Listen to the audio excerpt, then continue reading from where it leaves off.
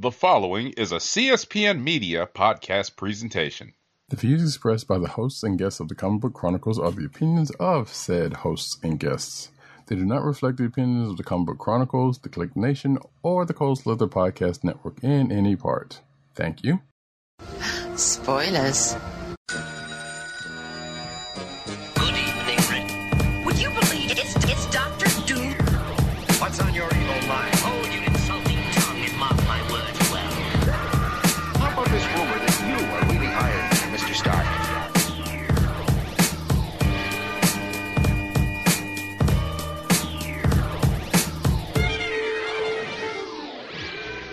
Hello, and welcome to another exciting episode of the Comic Book Chronicles.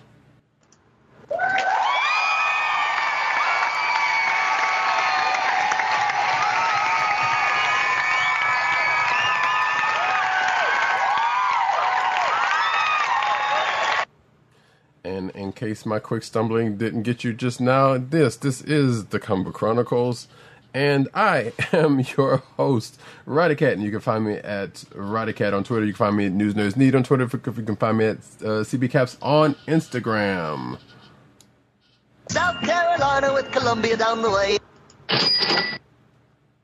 And the sound effects that you have just heard come from none other than our man in Brooklyn, Agent_70 on Twitter and Instagram.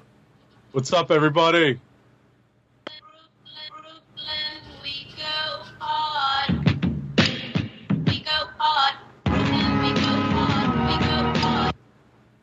I love that beat. Yes, and this here podcast comes to you. Well, I wouldn't say brought to you by, but that's a lie. You can find this here podcast on the Cold Slither Podcast Network. That's CSPN.us. Do it today. And this, you can also find this podcast on your podcast perusal place of choice, whether it be Google Play, Apple iTunes, aka Apple Podcasts, Spotify, or the Cold Slither Podcast Network's SoundCloud page. And tonight's show is also being brought to you by coffee, of which I am very much having a cup right now. We're not being sponsored by the particular place I got it from, so we won't talk about that, but it's a good... I was about to say, the way I'm feeling, I could use some too. Yeah, it's kind of one of them days. It is kind of one of them days. But as I do this, hopefully... Boop, there we go, yep. What was I going to say? Oh, we record every Thursday night, 9:30-ish p.m. on youtube.com/theclicknation and also twitch.tv/Comic Book Chronicles, all one word. Go over there, check us out. You know what I'm saying? You know, give a clicky, likey, smash that, all that kind of good stuff. So, folks. Yes. Make sure to click and subscribe as well. Subscribe to notifications, subscribe to the podcast, subscribe to the YouTube feed. Just subscribe. Yeah. Folks, we are going to get into some comic books, but first, we are going to give a brief impression on a newly released Netflix show. Actually, so two shows just got released on Netflix. One, Masters of the Universe Revelations, and two, Transformers War for Cybertron trilogy. Kingdom just came out. Yeah. War for Cybertron trilogy Kingdom just came out. But 870 hasn't seen it, so we're going to hold off impressions of that until he gets a chance to check that out. But we're going to actually talk about Masters of the Universe Revelations really quick. Nothing spoilerific because it just came out this past week. So just hey, what would just really, really broad impressions. No real need for an extra spoiler warning on top of the spoiler warning that's on this. If you are listening via podcast form, exactly. But I will say that as someone who does not have the best, the most ingrained memories of the original Masters of the Universe and the original He-Man from the early 80s. I don't have like the biggest attachment in terms of the toys. All I ever really had was, I think, a He-Man and maybe a Man-at-Arms. But it wasn't my favorite toy line. I did appreciate the cartoons. I thought they were fun. I know that my sister got into She-Ra, so that was kind of like the companion cartoon to He-Man. And so there was, at least something else that we had, that I'm sure several siblings probably had in common. Indeed. That Masters of the Universe expanded universe. But I can tell you that as someone who doesn't have the biggest connection or the strongest connection to this, I walked in fairly cold, and I appreciated the cartoon. These first, there are 5 episodes. No spoiler there. This first, what we learn is the first half of this season. I appreciated that it took a different approach. I appreciated that there was definitely some modern storytelling and modern story tropes or modern story elements that were being incorporated into this. So it wasn't. It definitely wasn't something straight out of the early 80s. I will tell you that much. I definitely appreciated it for that. Some of the voices are a little jarring. Yeah. We were talking about that before the show. Right. We were just talking about that. Some of the choices and some of the actors who make some of the choices in terms of the voices, what ends up happening is that they're recognizable. And as soon as you realize who it is, you're like, well, I don't know if that was the best choice in terms of actor and choice of voice that they decided to employ. Right. Like I said, we're keeping this like super broad stroke. We're not getting into like the weeds here, but that was my overall impression. I think Roddy Cat agrees with me on some of those points, but I'll let him tell you more. Yeah, like I agree about the choices of actors coming to situation, and unlike, well, actually, kind of like Agent 70. Like, yeah, I don't think I had too many of the toys, if any of them, but I definitely remember the cartoon heavily. Like, I do remember seeing the toys in the store and reading the little placards, well, not the little placards, but the little backboards that they were on and whatnot, and going to Burger King and getting the Happy Meal with not the Happy Meal, getting the little kids meal with the glasses, and the stuff around the He-Man. That was definitely there. Like, I remember getting a He-Man glass from Burger King and a couple of little toys here and there, and never got Snake Mountain or Grayskull or any, or I don't even think I even got He-Man now that I think about it. But like I said, those. Yeah, I was about to say we weren't well off enough to get Snake Mountain or Castle Grayskull. I mean, that was. It's not as expensive as the USS Flag, but we're getting into that area of toy acquisition. Exactly. But my affinity with the show was similar to Agent 70. So the voice work in the show, in going into this Revelation show, it's kind of couched in that kind of nostalgia a little bit. So, and I recognize that, but also still recognize the fact that some of the choices in voice work and voice actor was kind of a little. Similar, like I get it. They got a couple of names here and then. Like, don't get me wrong. Like Skeletor, sure. Mark Hamill, you can't go wrong with that, and you didn't for the time. For what happened on that end. I slightly agree with the modern choices of how to handle some stuff. As Agent 7 said, however, some of the choices in writing, which is kind of more of a writing sense, kind of threw me off. In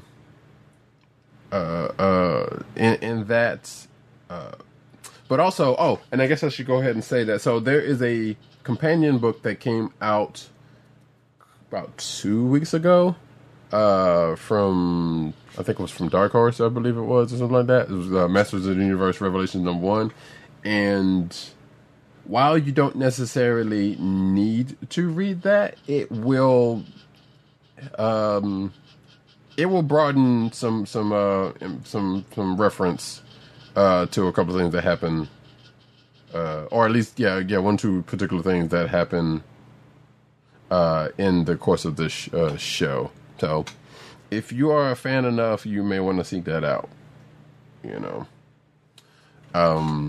like I said, there are certain things you got to look for in that situation. Like, hey, you want to hear I have the power. You want to hear it. You know, you want to hear it done in a certain way. And knowing who the actor is behind that, I was like, okay, they could have got somebody better for that.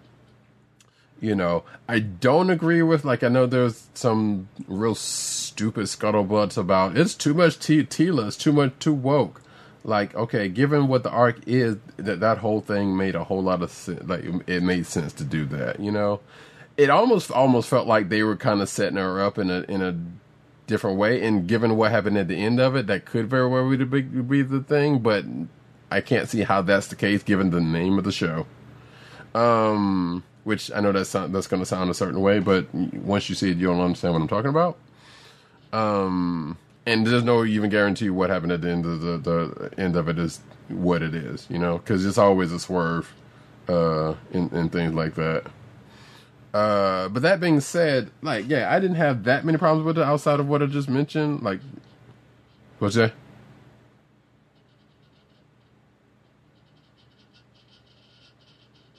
Uh-oh. I was muted. Sorry about that. Oh, okay. I was about to say. No. That was my fault because I muted myself so that I could do something technical on my side. I was just going to say that what we have to bear in mind is that we are only halfway through. You know, we have reached the halfway point of the story. So, and that is full knowledge of that going in. Yeah.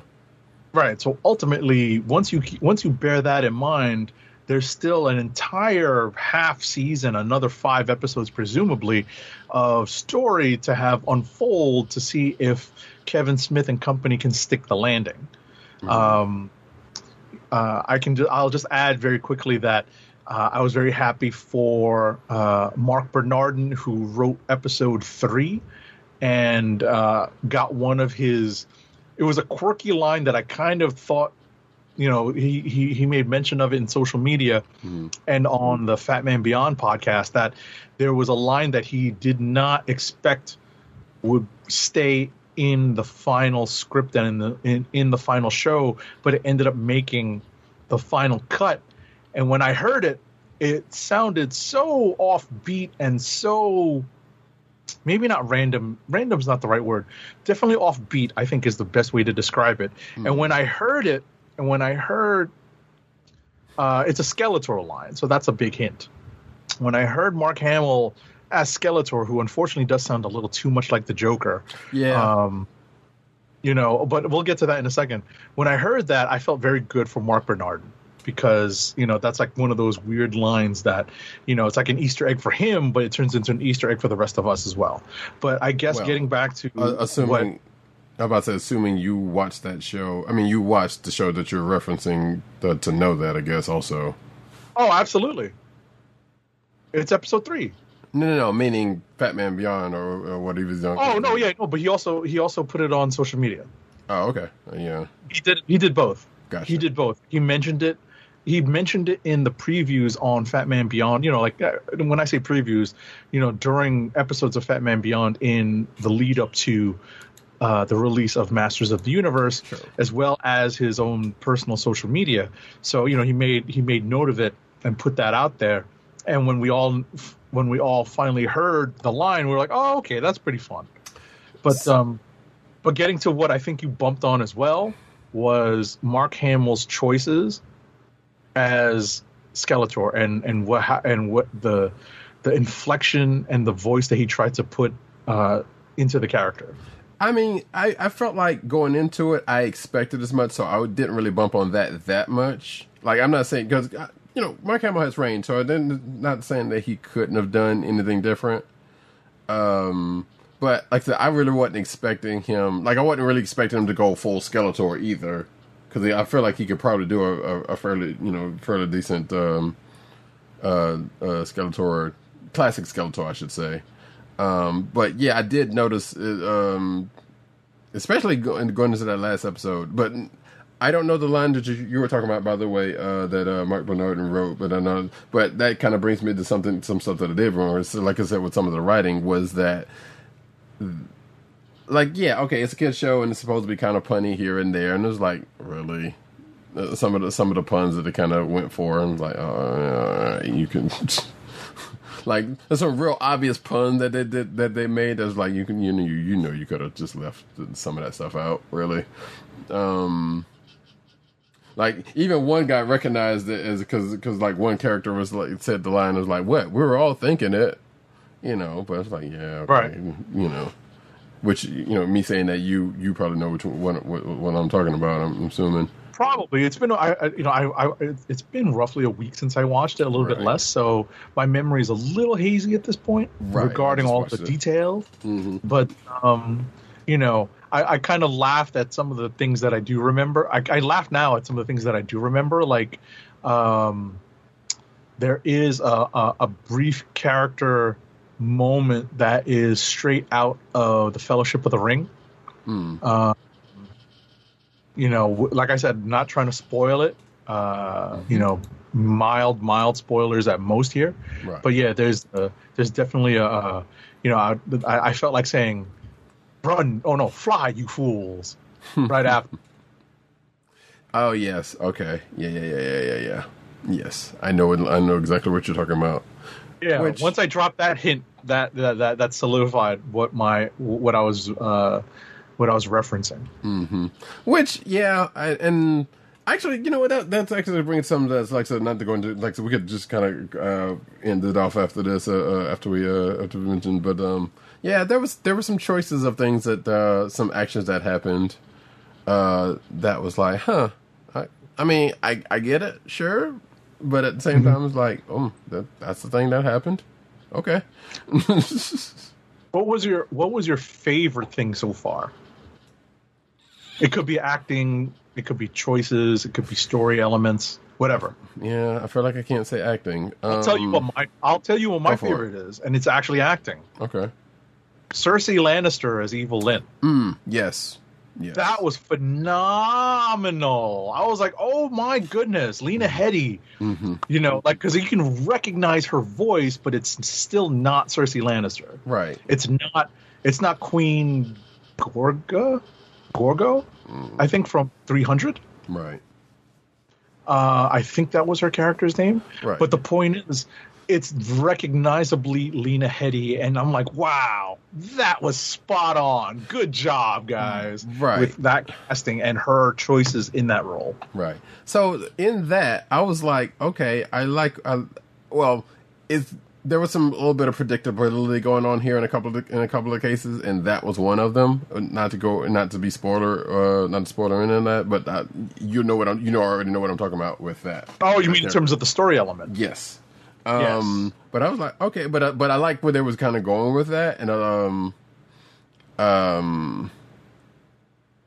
actually that kind of brings back to something else that I didn't necessarily bumped on, but I thought was kind of funny. So in the title, in the not the title treatment, but in the first episode, and this is not so much of a spoiler because it's kind of right up front, where you get what normally would be the theme song and the opening theme song and the images they're in.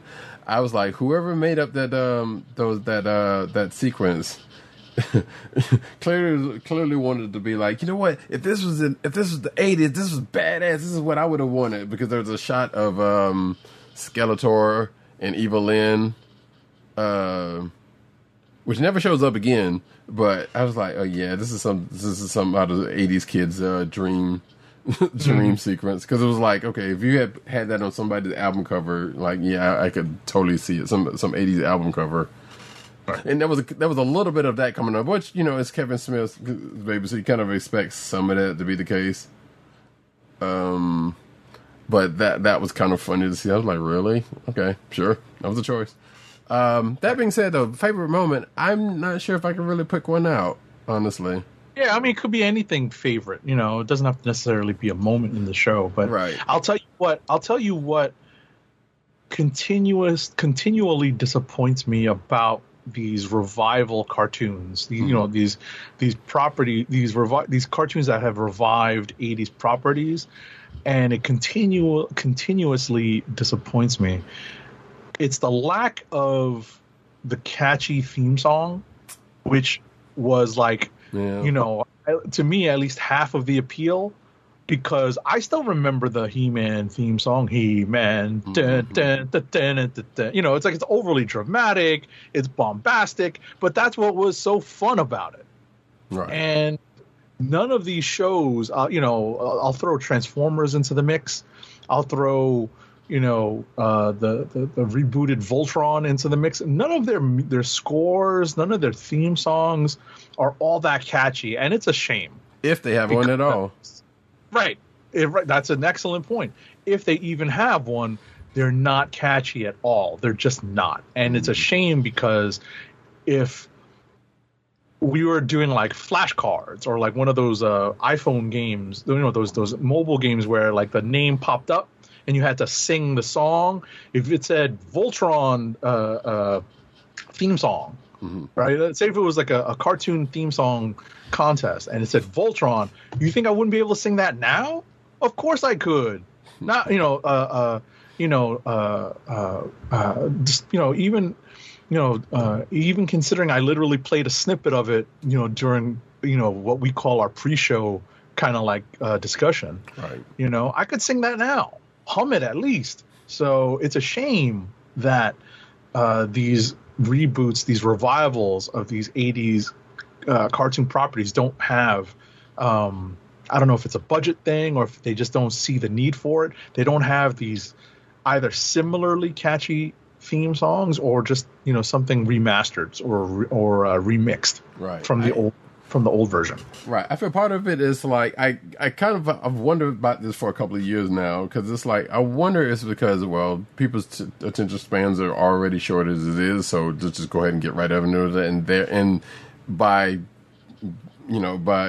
association, hey, there's more time for a story, whatever the case may be, or at least that's supposedly the justification of it, but I doubt it. I mean, the shorter attention span side I can kind of see more than, hey, we got more time to story. Plus, it's on, especially if it's on stuff like, you know, Netflix streaming services or whatnot. I guess that could be a justification they could make. Yeah, but I don't know. It kind of bumps me out, because like you, yeah, I miss it. It's like it's like every show that I've grown up with, you know, live action, animated, whatever, had a catchy theme song or something recognizable as a theme song.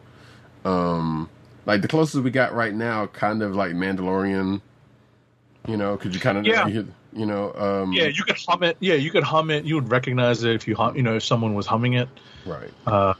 Yeah, that's a pretty good example, but you know, it's a shame. Yeah, it's a shame. Very much so. But that being said, folks, like I said, we're going to wrapping this up. Hey, give it a chance. Watch it. Watch Masters of the Universe Revelations. It's only the first half, like Agent 7 said earlier. So we still got another half to go. Don't know when that other half is going to come out.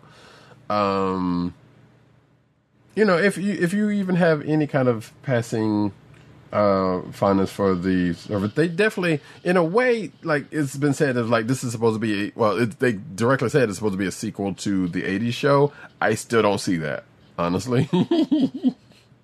I really don't. It feels still more like a reboot in a way than a sequel. But from the first episode, you kind of get the sense that, yeah, they tried to kind of capture the feel of it, especially like from the toy standpoint of it, because you can tell that in the opening beats of the first episode, and even going into the first couple of episodes, it's like, okay, hey, this thing shows up, and you know, references to, you know, characters and toys that show up and all that kind of good mess, and that sort of thing. And like I said, the companion book, if you have any interest in the source material, or in not the source material, but in this, you may want to pick that up, because it does give you a little bit of extra information for something, without going into anything. So that being said, folks, we're going to go into talking about some comic books. We're going to start off with Fantastic Four number 34. Fantastic Four number 34 is written by Dan Slott with art by R.B. Silva, colors by Jesus Abertov, and letters by VC's Joe Caramagna, our favorite paisan. So, who letters? This is the final chapter of the Bride of Doom storyline, titled The Sacred Vow of Victor Von Doom. And boy, does he live up to that in this. This is the immediate aftermath of Victor Von Doom finding out about the tryst between Victorious and one Johnny Storm just prior to Victor popping the question on Victorious. You know, it's not like they were dating at the time, but he just proposed. You know, he proposed just after they consummated their particular relationship, and it was a obviously a bit of unfortunate timing as Dan Slott decided to make it, and all of that decided to play out here in this issue, and it was quite a sight to see Victor really, in a sense, put the hammer down. Yeah. So, you know, some would say that Victor has a propensity to be dramatic, overact to things. Now, granted, you know, in the real world situation, you know, given what happened, the revelation that happened in last issue, in real life, some people kind of have a similar would probably want to react in a similar action, let's just say, to the revelation that comes out, as Agent 70 said, or at least alluded to. So, you know, Victor's reaction, not outside the realm of possibility, I mean, not outside the realm for him, much less any, you know, I don't want to say normal person, but that's sometimes that's not necessarily normal to, you know, to at a certain, I mean, it is normal, but yeah, at a certain point it gets a little extra. But that being said, he's Dr. Doom. Exactly. There's no such thing as extra. well, I mean, his whole life is kind of extra. Let's be honest. But that being said, though, it's like, you know what? I feel like somebody could pick up this book, read that, like, yeah, that's kind of how it feels. You kind of want to, like, yeah, that's kind of how that could feel if you kind of had all of that money and power and intelligence. Like, yeah, there you go. But yeah, it was. I enjoyed this read. I was waiting for this issue to come out because I was like, okay, given what happened after I finally reading last issue, I was like, okay, I got to see how this how this plays out, and it kind of plays out how you expected it was, and being slightly spoiled by solicits and news, you knew something was going to happen. They took. Luckily, it was good care. Well, maybe I didn't read enough of the solicits or something, but because, you know, the most they said was like, somebody, you know, the life of one Fantastic Four member is going to change. And at a certain point, you was like, wait, when in reading this, like, wait, are they really going to do that to him again? And they didn't. But they did a thing that's like, now let's see how this is going to kind of play out. I honestly expected a side character to kind of come back into play, and something happens with that for some reason. But I think that's still probably on the table now that I'm thinking about it. But with given what we did get in this issue, it was like, yeah, that was a lot, and it was good, and you should definitely check this out. Like, I've been just like Agent 7, I've been enjoying Slott's run of Fantastic Four, and it's for stuff like this because it kind of was like, okay, here's the thing that happens, but wait, we're just gonna take it over here. You know, and granted, this is what happens in this book is not outside the realm of something that would have happened or has happened in the past with Fantastic Four. Like an event happens, something happens to a character that kind of changes them a little bit or significantly for who knows how long. And specifically dealing with Doom as well. It kind of reminds me of, I don't know if you ever read the Mark Waid, Mike Wieringo run on the Fantastic Four. Probably. I want to say it was like early 2000s. Mm-hmm. Oh, but probably not. Yeah, you might have been out of comics at that point. Yeah, but definitely reminiscent of that run. With something with Doom kind of taking some measure of vengeance upon a member of the FF because of something, because of kind of interfering with his plans and whatnot. I just wanted to say before we moved on that this book benefits from just some amazing work by R.B. Silva on art. Yes. There's a million cool things going on. Jesus Aburtov kills it on colors in this.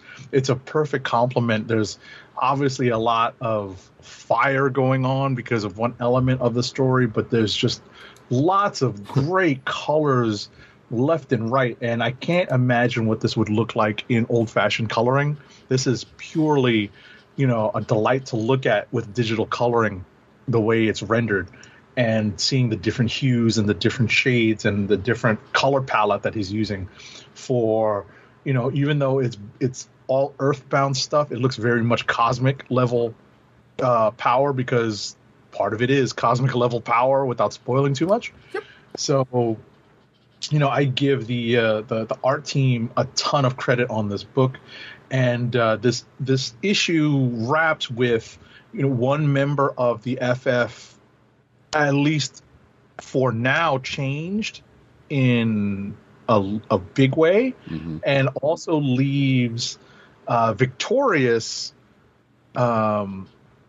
in a different place, not married, but definitely in a different place than she was at the beginning of this storyline, or even at she's in a different place from where we met her not all that long ago, to be honest, in the pages of Fantastic Four. Arguably, it's kind of back where she started, I would say, but under the cover of, hey, what has happened in the last few issues? If you think about it from a certain point of view, because especially how she came into this and how she got to where she was prior to this, it's like she kind of got reset to that status in a way. Right, certain change in her look, and it's the change in her look that I'm stressing. Yes. Because that is emblematic. It reflects and is a symbol of coming a little bit further, stepping a little bit further into, I guess, what we thought she would be when she was first introduced, but she's definitely taken a couple steps since then, and that's what this change in look symbolizes. So I definitely realized that significance when I saw that. I was like, oh, that's not something I ever thought I would see. Yeah. Oh, not in the sense that I ever thought that this would happen to Victorious, but just ever in the sense of reading stories about Doctor Doom for what seems like forever for me. But, I never thought I would see the day. It's one of those things. I feel like at some point we probably have seen a similar situation before, but, well, maybe not the same. Obviously not the same situation, but I feel like someone close to Doom kind of did a similar thing for a halfway similar reason. I don't know, but probably not. Who does know? Where's Kristoff, by the way?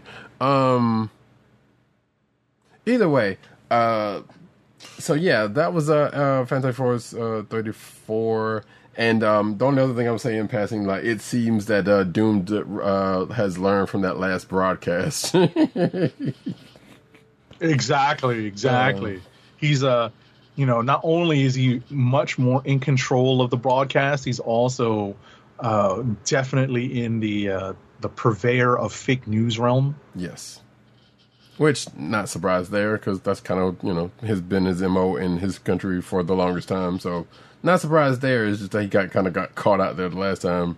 And now he's like, it's just like when network TV has a nip slip or something like that. It's like, oh, well, we got to switch it up now to keep that from happening again. And he pretty much did the same thing. Pretty much. All right, so we are, I think, done with Fantastic Four number 34. I will just say that the next issue is an anniversary issue celebrating 60 years, 60 years of the Fantastic Four. Yep, and we will have a little bit more on that in the news section, actually. So we're going to move on to Sword number 7.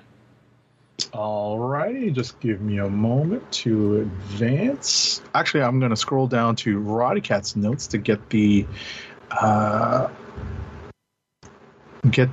creative team here. It's written by Al Ewing,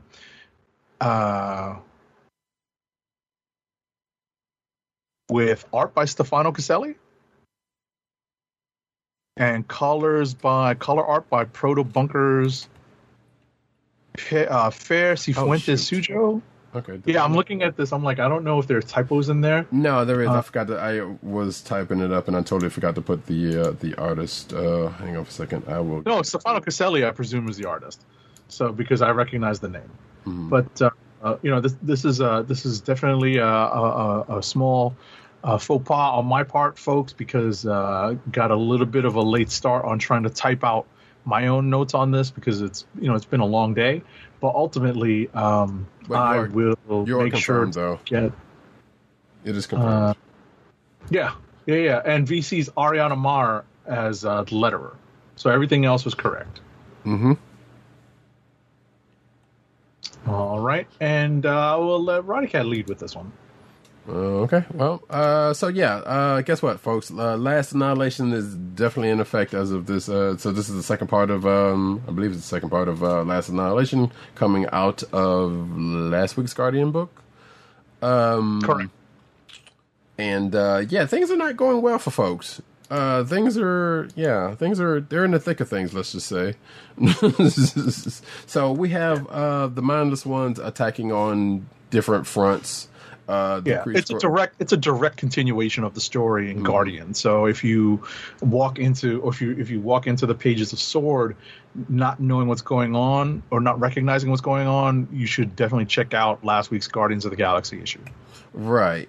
I like Agent 70 had enjoyed this issue because of a couple of things that happened, or one particular thing that happened. They're Hulklings and fighting on all fronts. They had to release Captain Glory because you knew that was going to happen at some point. We get a call back to the end of Empire in here. Yes.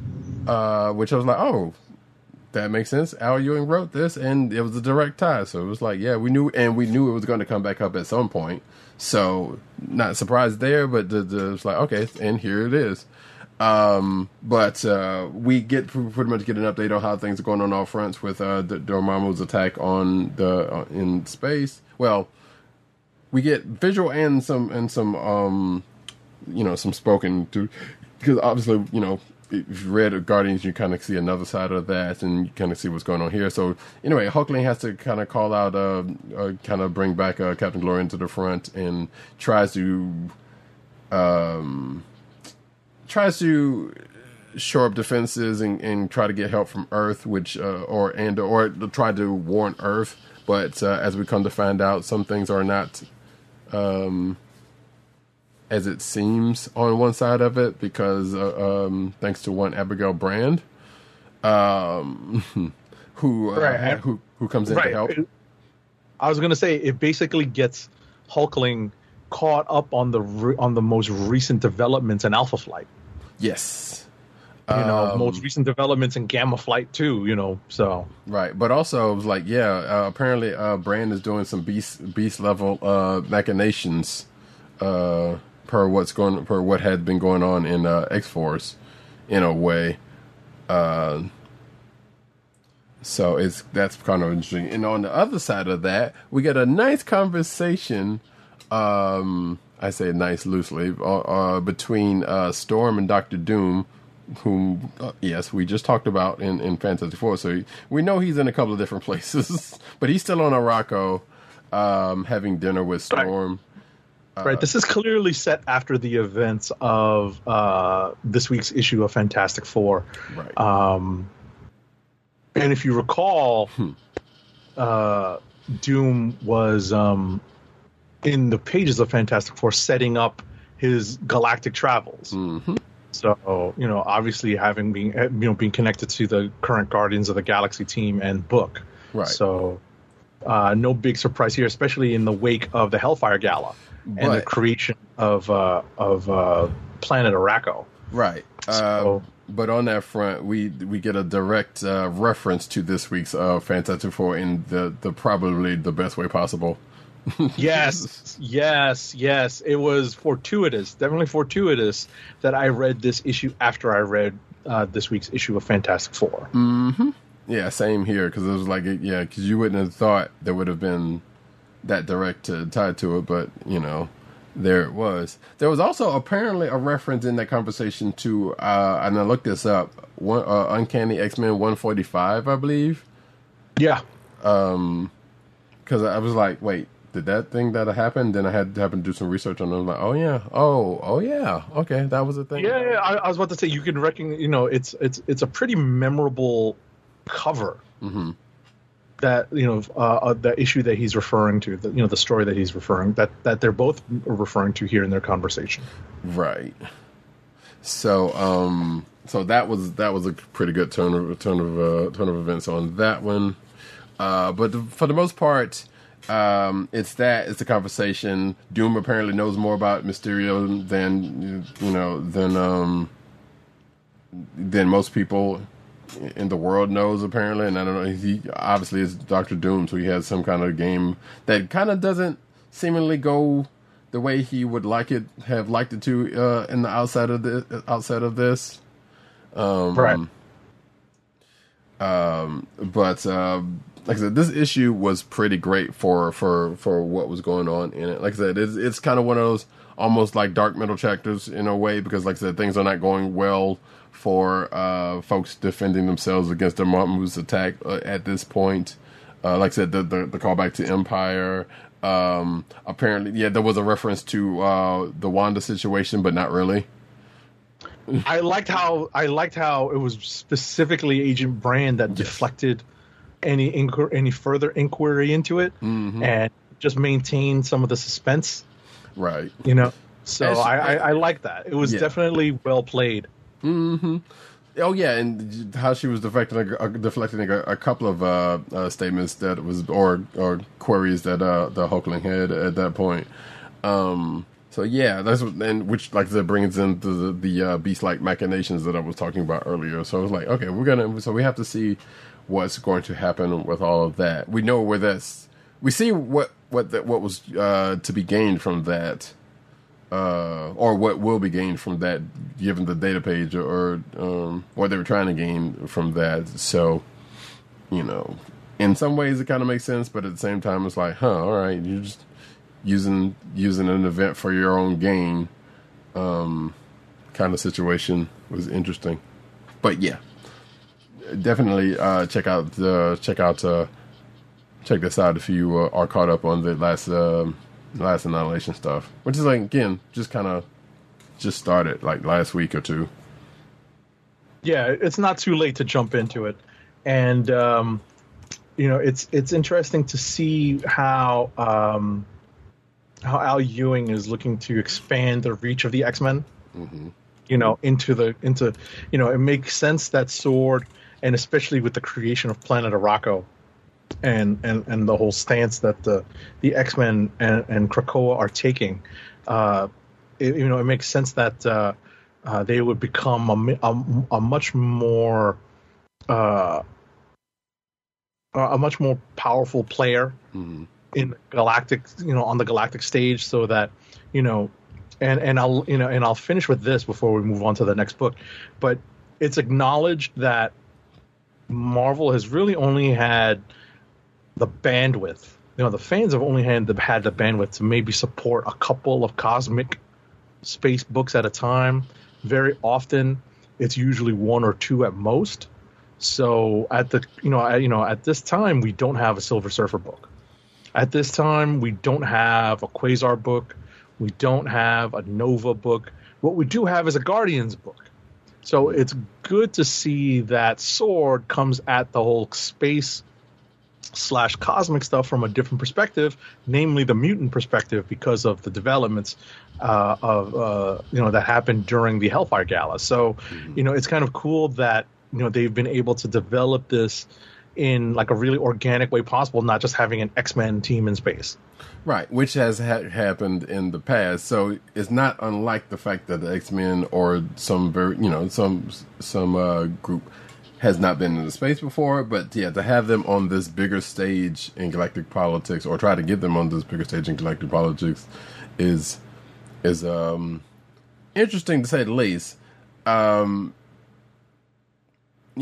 don't know whether I can say is out of the ordinary, because like I said, they've had dealings with space, but you never would associate them directly with a lot of. I mean, there's in a certain case just the Shi'ar stuff, just Shi'ar stuff, yeah.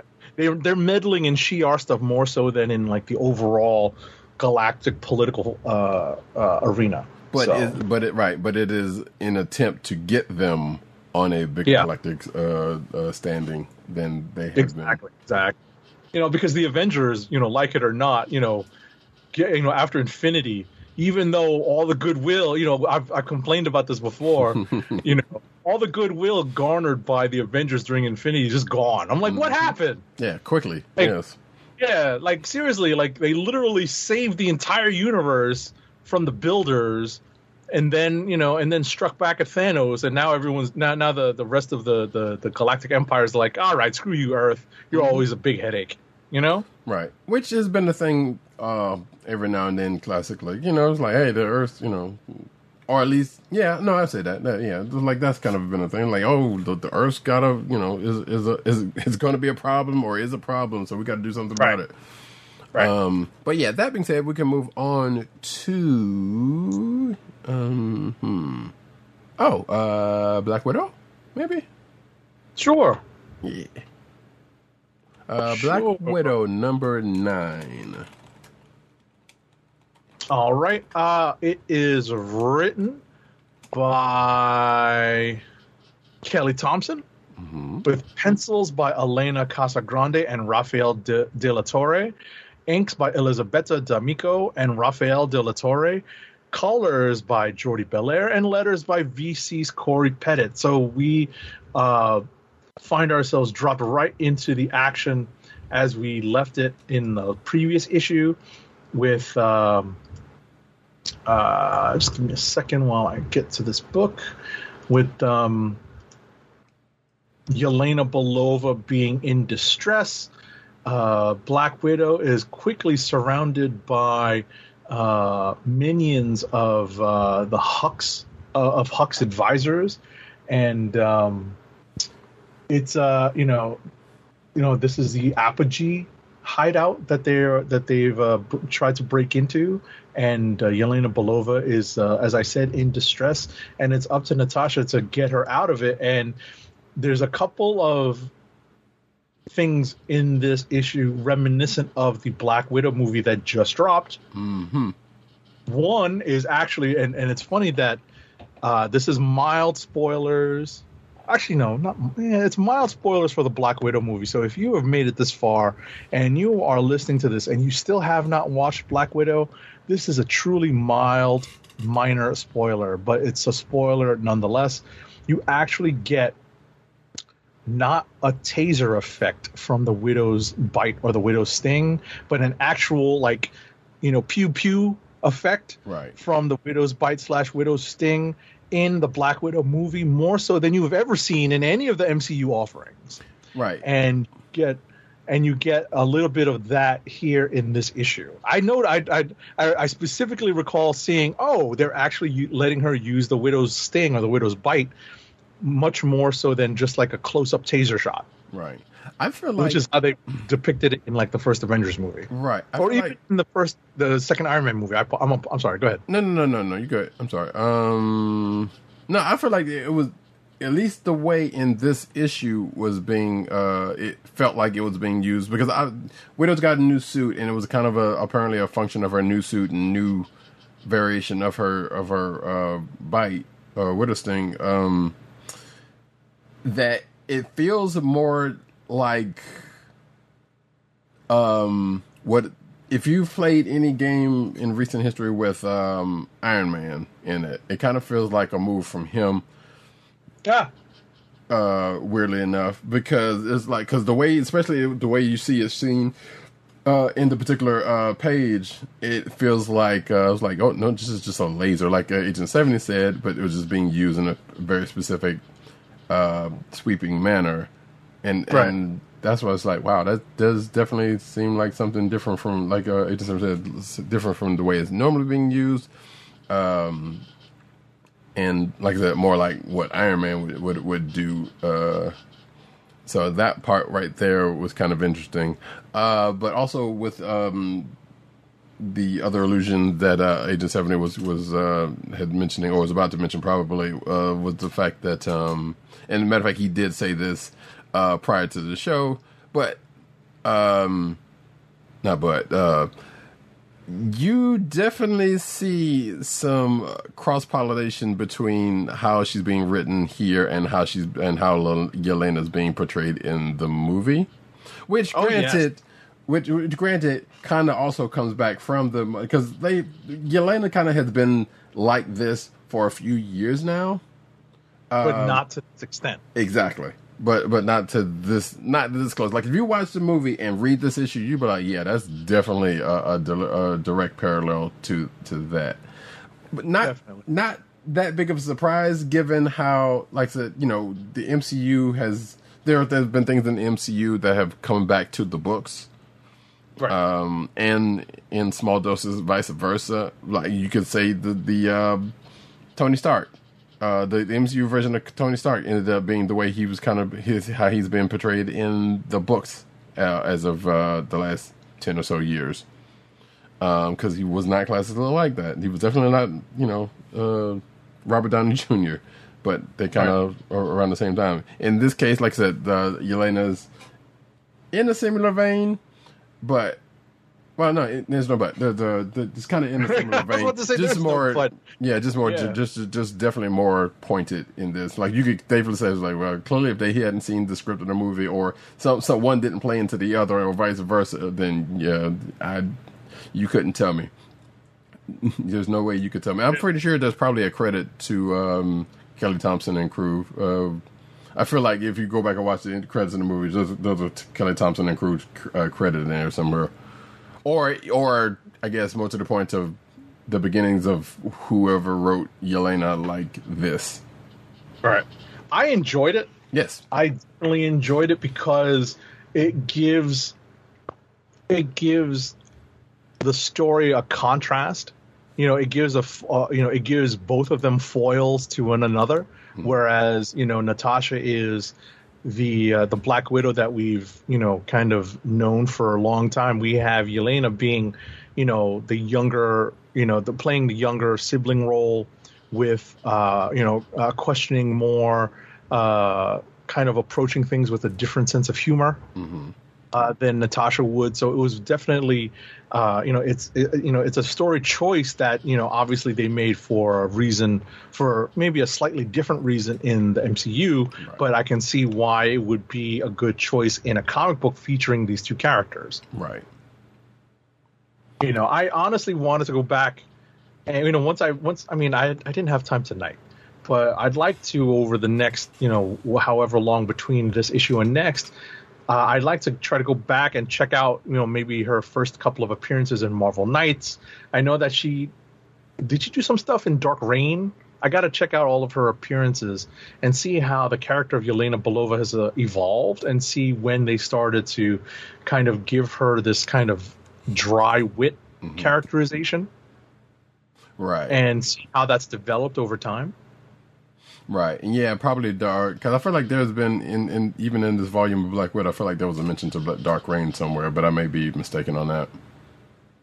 Right. So, it's just a matter of looking up all of her appearances and seeing, using, my own collection or the handy dandy Marvel Unlimited, not that we're getting paid to sponsor it or, not that they're paying for this free ad every time we mention it. But at the end of the day, it's a great resource and a tool for podcasters like us who are constantly looking for reference and factual reference to back up our to back up what we say. So ultimately, I'm looking forward to this particular dive into Marvel history just to check up on this character who was introduced so long ago but has really only developed in recent times. Right. And yeah, and Marvel Unlimited is a resource. I mean, even if you're a Marvel fan, it's a really great resource. Again, no plug. I mean, no sponsorship or anything going on here. We're just saying it's good. It's a good resource. So yeah. That being said, and obviously we knew going into this, like, the one of the reasons why Black Widow even has a book right now is because there was a movie coming out. We can't sit here and say that that's not any part of this at all. Whether she was deserving of the book, I some would argue yes. Some would argue no. But I like the fact that it's here nonetheless, and it's been pretty good so far. And I don't know. I would like to have hoped at some point there would have been, like, even if the movie wasn't a thing, that there would be something for her, for this character, and a lot of the stuff would have played out a similar way if it wasn't for the fact that the MCU was around. But it is a thing, and unfortunately, it is a driving factor for Marvel, even if they don't say as much. But that being said, Black Widow #9 ends up being a pretty good book. Like I said, the thing with the suit, what was a thing, and then they end up her, Natasha, Yelena, and Anya, Spider-Girl, end up going after Apogee Direct, and which leads them to a confrontation at the end of the book. While they have another plan going in action at the same time, and that we will see what happens in that confrontation in the next issue. So with that, we can move on to maybe one more book before we get into rapid fire. Sure. In fact, I think the only other book that we have, we got two books in common. So let's go Black Cat. It's a favorite of ours, usually. Sure. All right, Black Cat #8 is written by Jed MacKay with art by C.F. Villa, color art by Brian Reber, and letters by Ferran Delgado. So this is the first part of the Infinity Score story, which is a part of the tale that's being told involving the new, I wouldn't say wielders of the Infinity Stones / gems, but rather the new hosts of these gems, as it were. Okay. Because I don't think they're wielding them as you would, I guess, conceive of it, like Dr. Spectrum from the Squadron Supreme. Right. It's more like MCU Wanda, where their powers kind of manifest from said. Right, but in the sense that they've become part, that the stone / gem has become part of them. Right. As opposed to, just imbuing like Carol Danvers / Captain Marvel in the MCU. That's another character that's bathed in the energy of one of the Infinity Gems or stones in the MCU. Mm-hmm. In this case, that is a development from the last couple of years that Marvel is now looking to tell stories with, and what they've been doing is telling some of these stories as parts of I guess a recent annual. It's still continuing actually. A recent annual. I guess recent is the wrong word. Current is really the word. A current set of annuals that are crossing over into kind of a mini event. They have a common theme of infinite destinies, as it were, and they all have, at the very least, if not infinity gem carriers or hosts as part of the main story. They include part of a long-running backup story that involves one Nick Fury Jr. And it's that character that comes into play in this issue, as it seems that Felicia is on the hunt for a particular score, and it's the score that was stashed away by one Nick Fury Jr. and for everyone's safety. And ultimately, Felicia Hardy's on the prowl. Every pun intended, to steal this particular thing. I'm being as vague as possible to not spoil it, but to steal this thing that Nick Fury Jr. has stashed away, and the two come to blows over it because Nick Fury Jr., much like his namesake, is pretty good at his job, and and can has lots of backup plans and fail-safes in place to try to defeat people who are trying to steal from him. But ultimately, Felicia does get away with it, and we find in the end, not that it doesn't really matter, shout out to Linkin Park, but we find out in the end that what Nick Fury Jr. was keeping in storage was something that we last saw towards the end of the King in Black event. So here's a question on that. Is that did this asset not show up in the Infinite? Well, so I guess that's two questions. Did this asset not come into play in this Infinite Destinies thing? Because I feel like they did, but I don't know because I haven't read them. And also, Felicia was I think part of right. that. I think it was the Spidey annual. Right.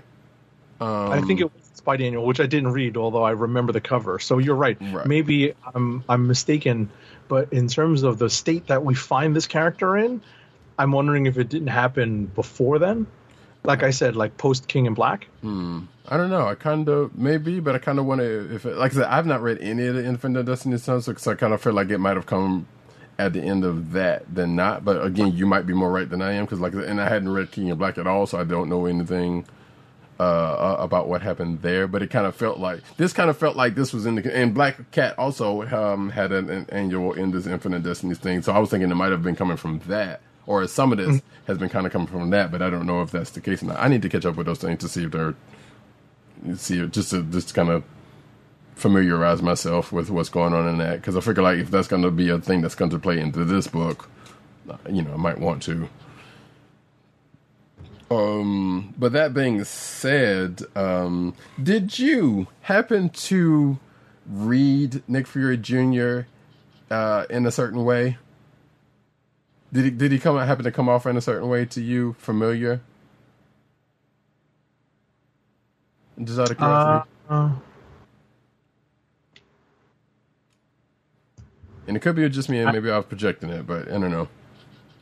Not necessarily. Okay, but you can let me in on the little secret. So it felt like they were definitely going a more Samuel Jackson tone, MCU Nick Fury tone with the way they had Fury Jr. speaking.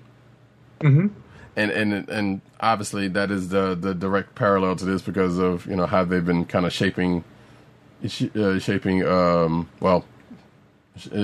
character in the first place. So that's not surprisingly.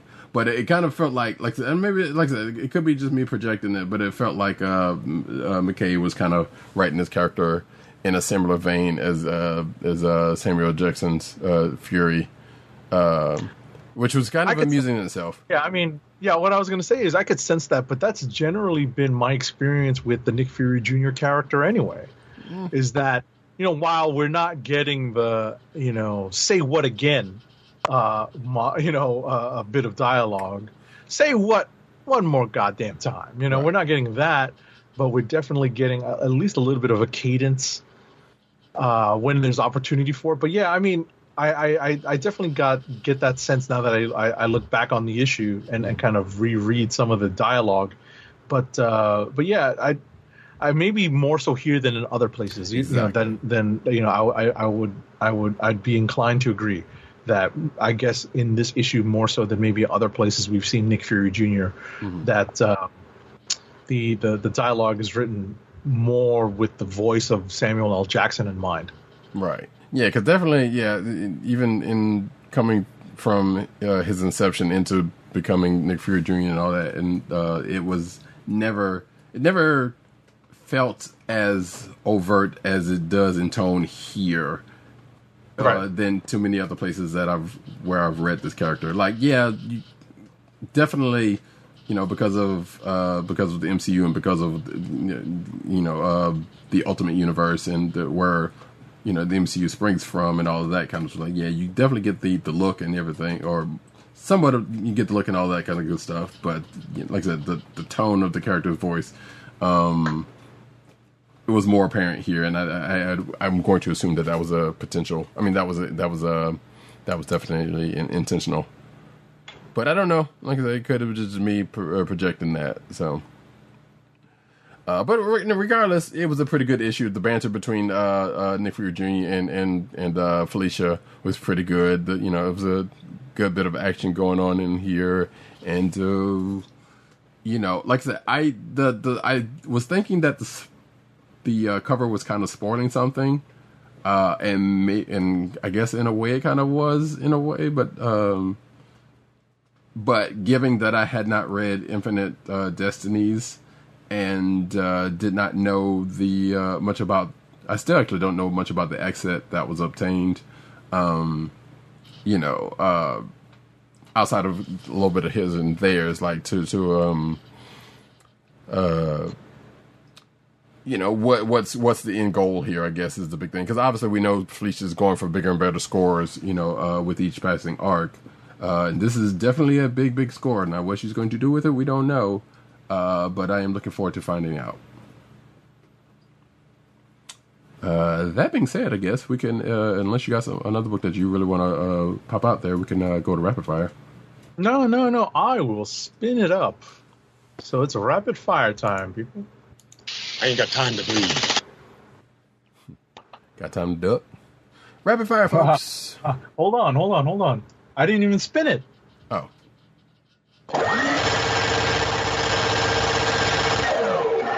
I was about to say I got Blaine in, but I did not get the actual minigun. Yeah, I might have to maybe cut that together. But yeah, rapid fire, folks. You want to go? Sure. I mean, we still have at least one book, yes, if not two, in common. So I will start with Amazing Spider-Man number 71. It's written by Nick Spencer with art by Federico Vicentini and Federico Sabatini. My goodness, it's I feel like we're if you're a tennis fan, there's a bunch of Italian and Argentinian players with these names. So I feel like we're just reading off the latest contestants at the French Open or Wimbledon or something. Colors are by Alex Sinclair, and letters by our favorite lettering paisan, VC's Joe Caramagna. So in this issue, we actually get, I guess, what would amount to a retcon if it really wasn't just Spencer tying parts of his story together. His story has been going on for the better part of 3+ years. And, it stands to reason that a lot of the early ground laying that he was putting in terms of the story is finally starting to come back to us now. And that is with specific regards to some of the things that Mary Jane undertook to do during this arc, or during this overall story arc, this the Spencer run, where she decided to turn back to therapy to get some help, and namely that kind of anonymous group of people who were significant others of superheroes or connected to superheroes that Edwin Jarvis was a member of. And related to that, MJ decided to get some additional therapy from another source, and it's that source that we find out is directly related to all of the things that have happened to MJ's career since Spencer's run started, namely her connection to Mysterio. And I'm forever going to be saying it that way after the Spectacular Spider-Man cartoon. Put that in my head. We get some developments here with Kindred and Harry Osborn.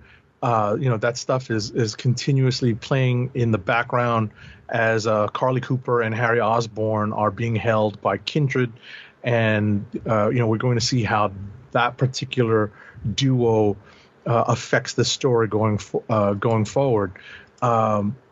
Ultimately, this issue is really about Mysterio recounting how he's been connected to MJ and by extension Spider-Man and Peter Parker's life since the beginning of this of Spencer's run, and how they're all Mysterio and Kindred are all intertwined. Their actions are all intertwined. Ever since this run started. And, while that's evident from, if you think back on early issues, it's kind of fun to see it all come back full circle. There are also some great editorial blurbs in here about see such and such issue. And I'm like, oh, yeah, I remember that. So, because Mysterio has had quite a bit of things happen to him, including dying over the last 20 years. So we do cover all of those bases here in this issue. And we end on a cliffhanger with Kindred and MJ coming face to face. Next up is Roddy Cat's going to cover that. Beta Ray Bill number 5. So this is written and drawn by Daniel Warren Johnson. I will get the other credits up in a second as soon as I pull the book up. Daniel Warren Johnson, as I said, is writer and artist. Mike Spicer is the color artist, and VC's Joe Sabino, with an assist from Daniel Warren Johnson, are the letterers. So if you haven't been keeping up with Beta Ray Bill, this particular miniseries has served to launch him into a different direction from where he was, from where he came from during some brief guest appearances in the current Thor series. And the events of the current Thor series were reflected, the events surrounding Beta Ray Bill were reflected in this series as Beta Ray Bill was on the search for a new weapon, without spoiling everything that happened during the most recent Thor series to what happened to Bill.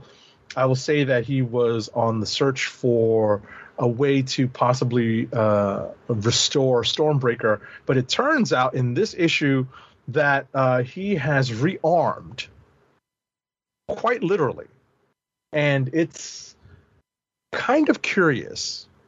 Anyone who has gone back and anyone who has read some of the older Thor issues involving the main antagonist here in this story is kind of, I don't know, dumbstruck by what happens here in this issue and what rules have been put forth surrounding the Twilight Sword, and that's it's definitely something to have to digest. There's definitely a lot to digest here. And I'm still at the end of this issue kind of scratching my head and trying to figure out how this all fits together. I'm wondering if maybe I need to reread the series and maybe read some of the letters, the letter columns at the back to see if there are hints as to how we've gotten to this point with Beta Ray Bill and with the Twilight Sword and with Surtur. That's not really a big surprise when I say Twilight Sword in the Marvel Universe. Next up, hang on. Before you go on, let me say something.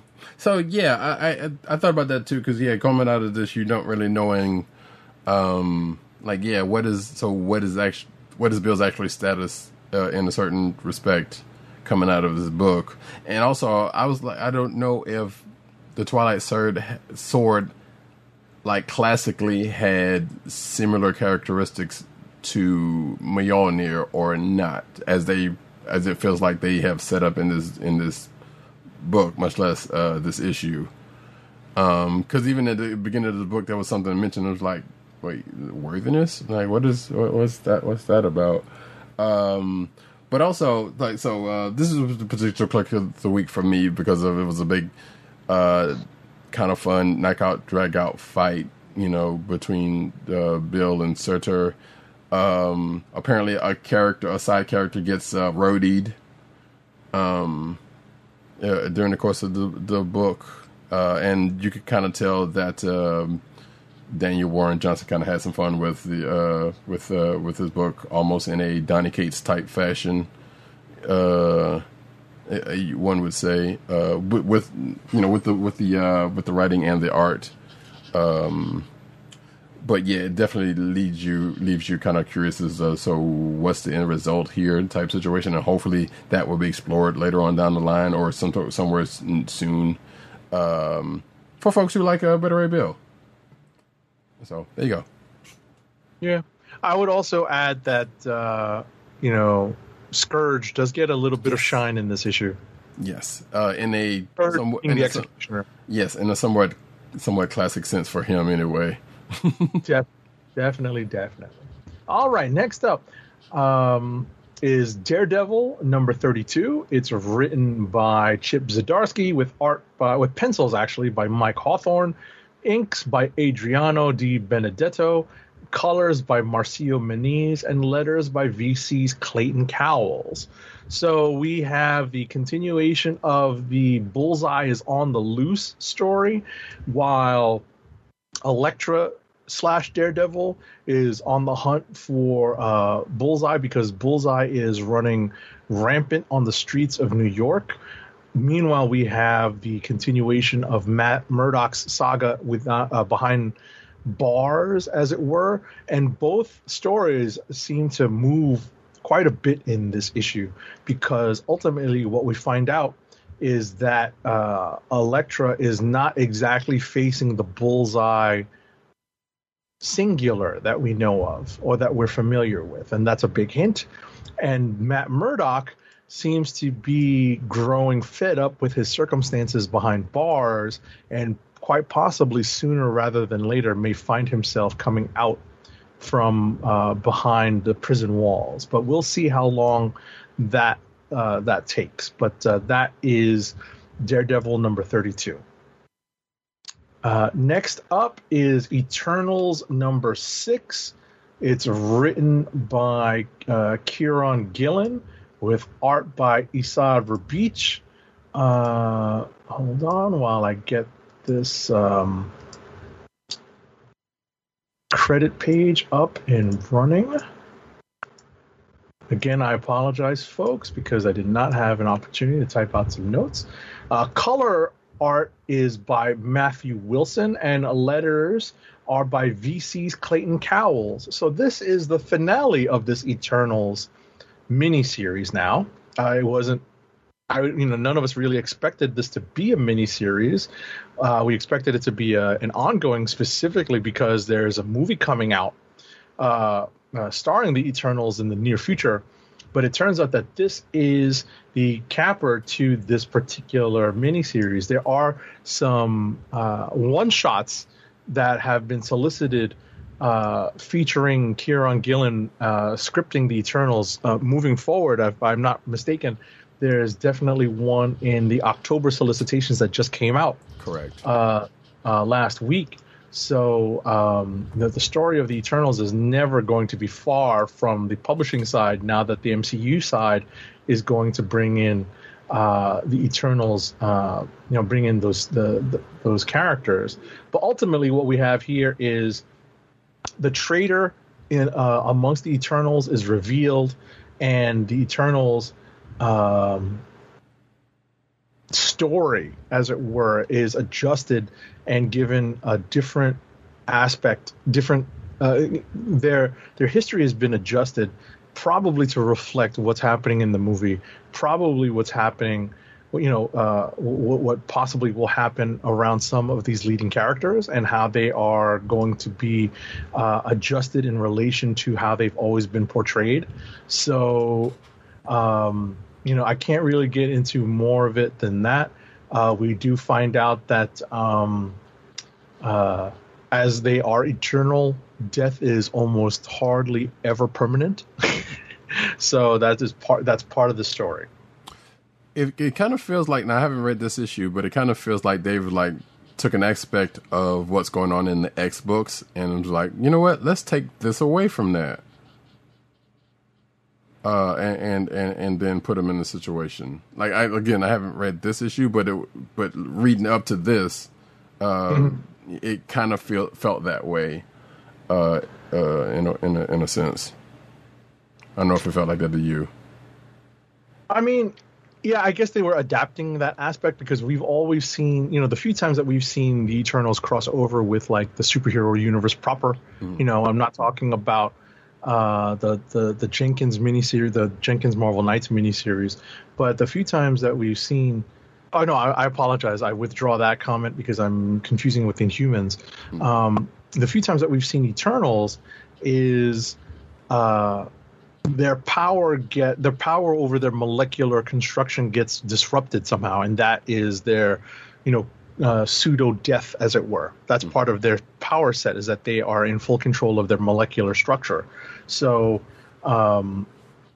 they're not as specific with it here as they have been in other stories. Here they're literally part of an engine, right, that keeps them functioning. They're just cogs in this particular engine. So that aspect is new. That's something that Gillen introduced here, and I wonder if that's going to be part of the movie storyline going forward.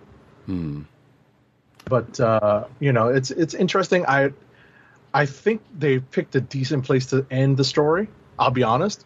But I'm kind of surprised that they only gave it 6 issues. So, and on that note, I was thinking kind of a similar thing, if that being the case, because it felt like you said earlier, this felt like this was going to be ongoing, and this is kind of one of those books where I feel like that was what they planned, but maybe either sales didn't really go like they wanted to, or they were like, we got it back out here, the movie's coming, we could just do this and just go ahead and cut it for some reason. But it could be pandemic related, we don't know. Yeah, exactly, we don't know, but it kind of felt like, this was supposed to go a little bit longer than this, and for some odd reason didn't. And like I said, this is kind of one of those times where, like I said, it felt like an ongoing, but just ended up being a miniseries for whatever odd reason. Because sometimes we have seen it go one way or we've seen it the other. Which, like for instance, last week's Savage Avengers, which we didn't get to talk about because we felt like we knew that was going to be a miniseries, and that thing has had way more legs than it did. We feel like it originally intended to. It's still going. It's still going. It's still in the solicits. It's still going. Yeah. Unbelievably. So, well, anyway. back to rapid fire so that we can wrap up my books. The Mighty Valkyries. As usual, there are 2 stories. The Jane story is written by Jason Aaron and Torunn Grumbeck, with art by Mattia de Ulis. The Runa story, spoiler alert, that is the now named ancient Valkyrie, or one of the original Valkyries, that has a strong resemblance to Tessa Thompson's Valkyrie character from Thor Ragnarok, and now and forward in terms of the MCU.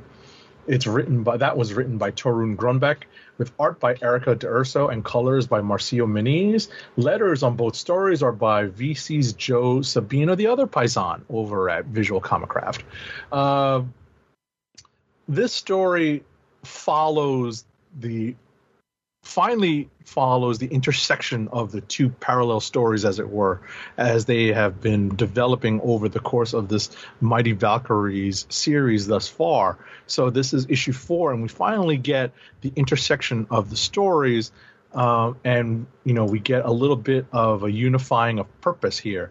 One, we have we without spoiling too much, some shenanigans are going on in Helheim, in Hell, as Hela and her partner Karnilla, the Norn Queen, are up to something, but it seems that Karnilla is really the one behind it, and there are things going on here that are definitely going to interfere with some seriously powerful magical and ancient powers, as it were. We have the first interaction, the return of Runa to Asgard, to New Asgard, and her dealings with the new King Thor, and those prove to be some comical interactions.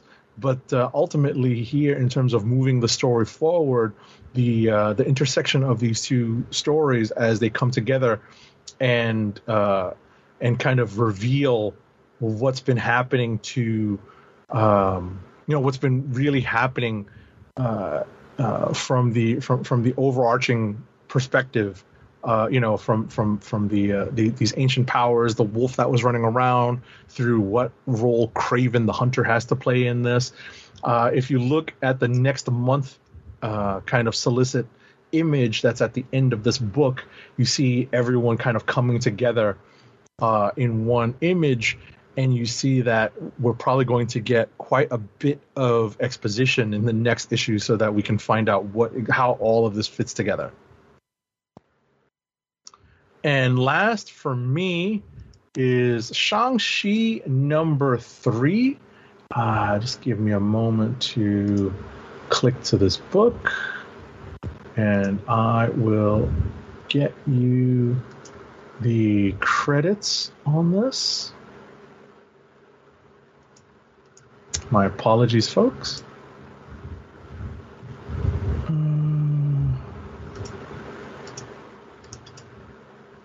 One sec. Well, it's written by Gene Luen Yang. I can say, these are the things that I can tell you off the top of my head, off the top of the dome, right? It's written by Gene Luen Yang with art by DK Ruan. Triona Farrell is the colorist, and VC's Travis Lanham is the letterer. I'm not going to spoil this because Roddy Cat does intend to read this very soon, but this is the latest installment of Shang-Chi Takes on the Marvel Universe, as it were. And that is sort of what happens here, but as it was in the first two issues of this series, it's not exactly Shang-Chi looking to take on heroes or characters from the rest of the Marvel Universe, but they cross paths as Shang-Chi is looking to reform the Five Weapon Society that he has inherited as the son of Zheng Zhu, otherwise known as Fu Manchu. But he's looking to reform this criminal enterprise, as it were. But this part of his story leads him to run into the darker past of his half-brother and sister-brother Saber and sister Dagger, who are his companions on this journey so far. And this bit of their shared past is an interesting view into trying to come up with the best way to put this without spoiling too much, is an interesting view into the views of the Five Weapon Society on people who are other than, and that's the most broad way I can put it, in the Marvel Universe. So that's as far as I'll go without spoiling too much. It's entertaining, and I can see where Gene Yang is going with this, because the seeds of distrust have been sown in terms of the sibling members of the Five Weapon Society looking at Shang-Chi's efforts to reform the society with a jaundiced eye. So there's potential there for betrayal and or people working working towards ulterior motives. So I can see the seeds of that being laid very clearly. Next issue, we're actually going to get Shang-Chi versus the FF. So that should prove to be interesting. But we're actually not getting that next month. Next month, we're getting Marvel Voices, the identity issue. This is the not quite timely, let's just say tardy, Asian American Pacific Islander celebration issue. So we're not getting an issue of Shang-Chi next month, but we're getting it in 2 months. So that's what's coming up. And that's it for me. All right, then for myself, we're going to start off with a little bit of Transformers Beast Wars number 6, which I'm just going to say that, first off, let's see, it is written by Eric Burnham, art by Josh Burcham, and letters by Jake M. Wood. So I basically have in my notes, you really wonder if the scripts to this and the recent Transformers Netflix show were turned in around the same time, or one kind of looked at the other, because there is a thing that happened. Well, let's just say there's an event that happens during the course of the War for Cybertron Kingdom that slightly mirrors what has happened in this issue, and also mirrors what has happened in Beast Wars, or on a couple of different occasions. So I can't really say it's just because of that. That has happened in Beast Wars, the original TV show. This is kind of a reboot of that, by the way. So this is not necessarily a beat for beat retelling of that story, and some things play out a little bit differently than they did here.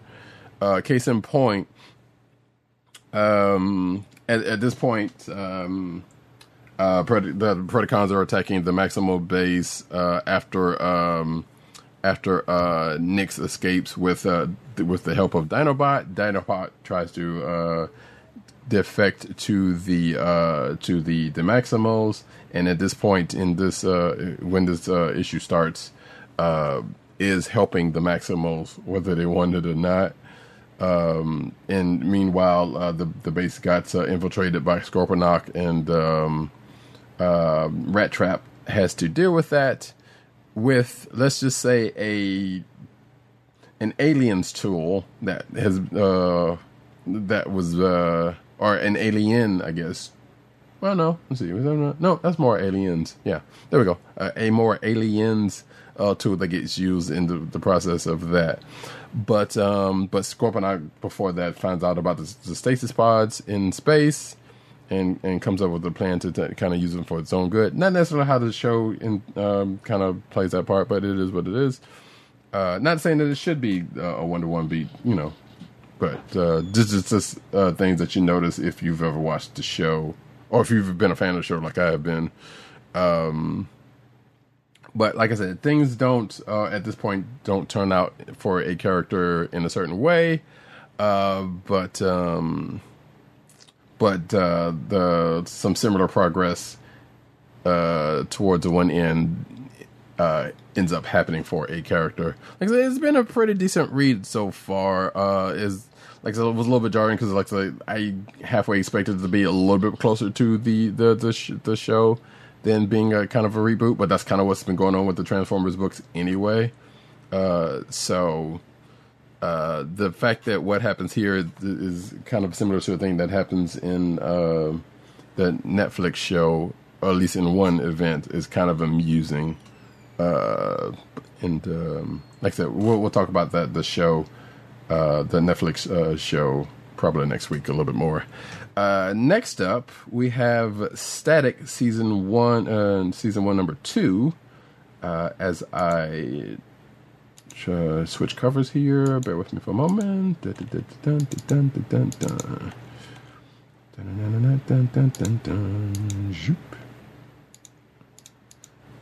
we go. Static season 1, number 2, written by Vida Ayala, layouts by Chris Cross, finishes and color by Nicholas Draper Ivy, and letters by Anwar Design. So at the outset of the last issue, there was a fight going on between Static and Hot Streak, that happened in front of his home. So Virgil has to make a choice between finishing that fight and trying to save his home.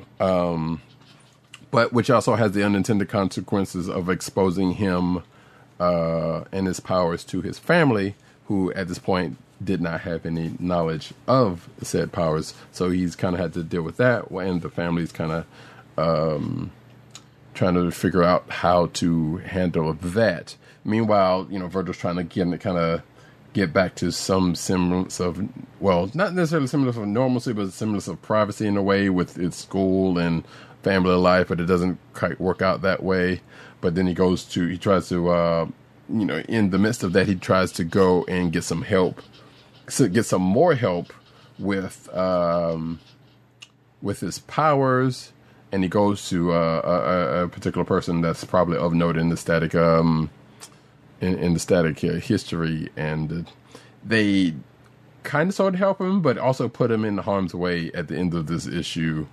And that's pretty much as much as needs to be said, outside of the fact that we also get shades of, hey, Virgil was not the only one, who's starting to manifest powers, or because of the manifesting of powers get some repercussions of said things. So we kind of see some other things kind of coming into play outside of that in this book.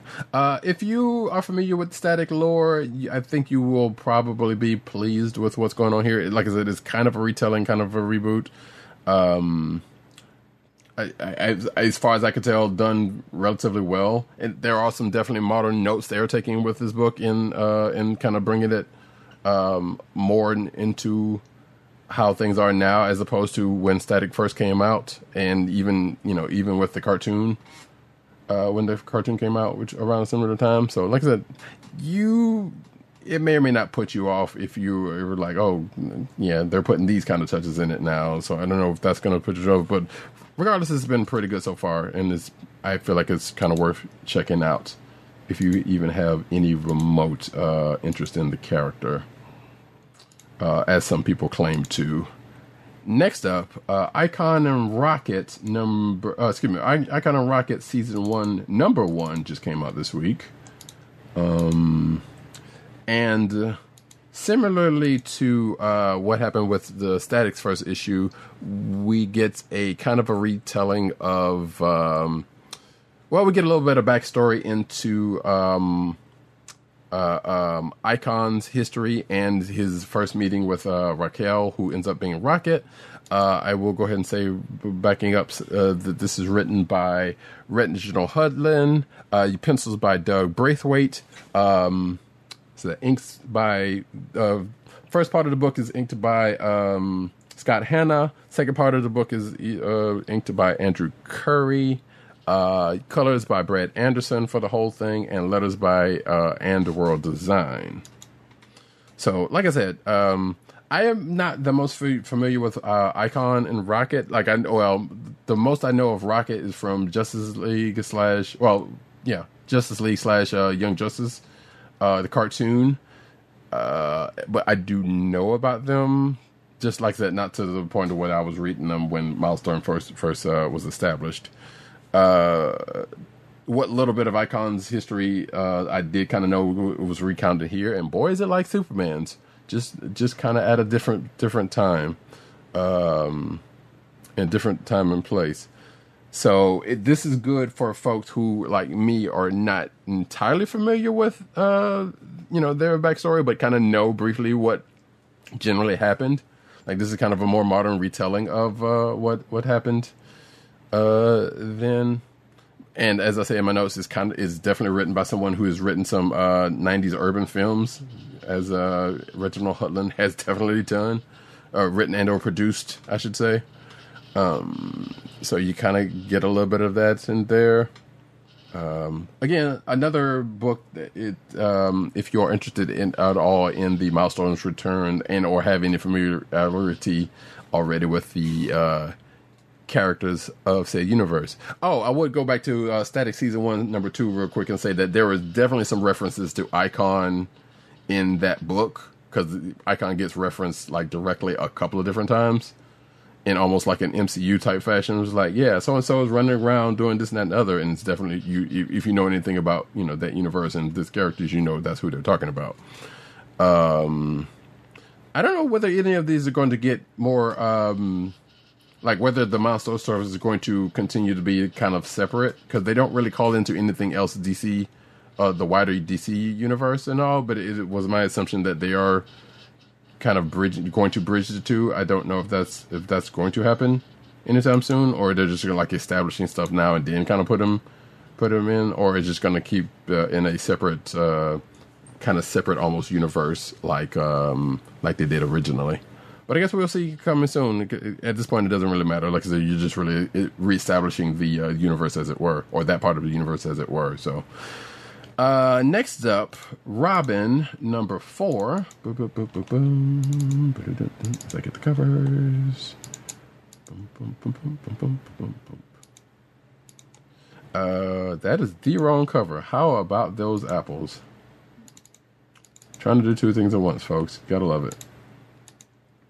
There we go. Robin number 4, written by Joshua Williamson, art by George Corona, colors by Luis Guerrero, letters by ALW's Troy Peteri. So Damien, at the end of last issue, Damien got saved by Ra's al Ghul.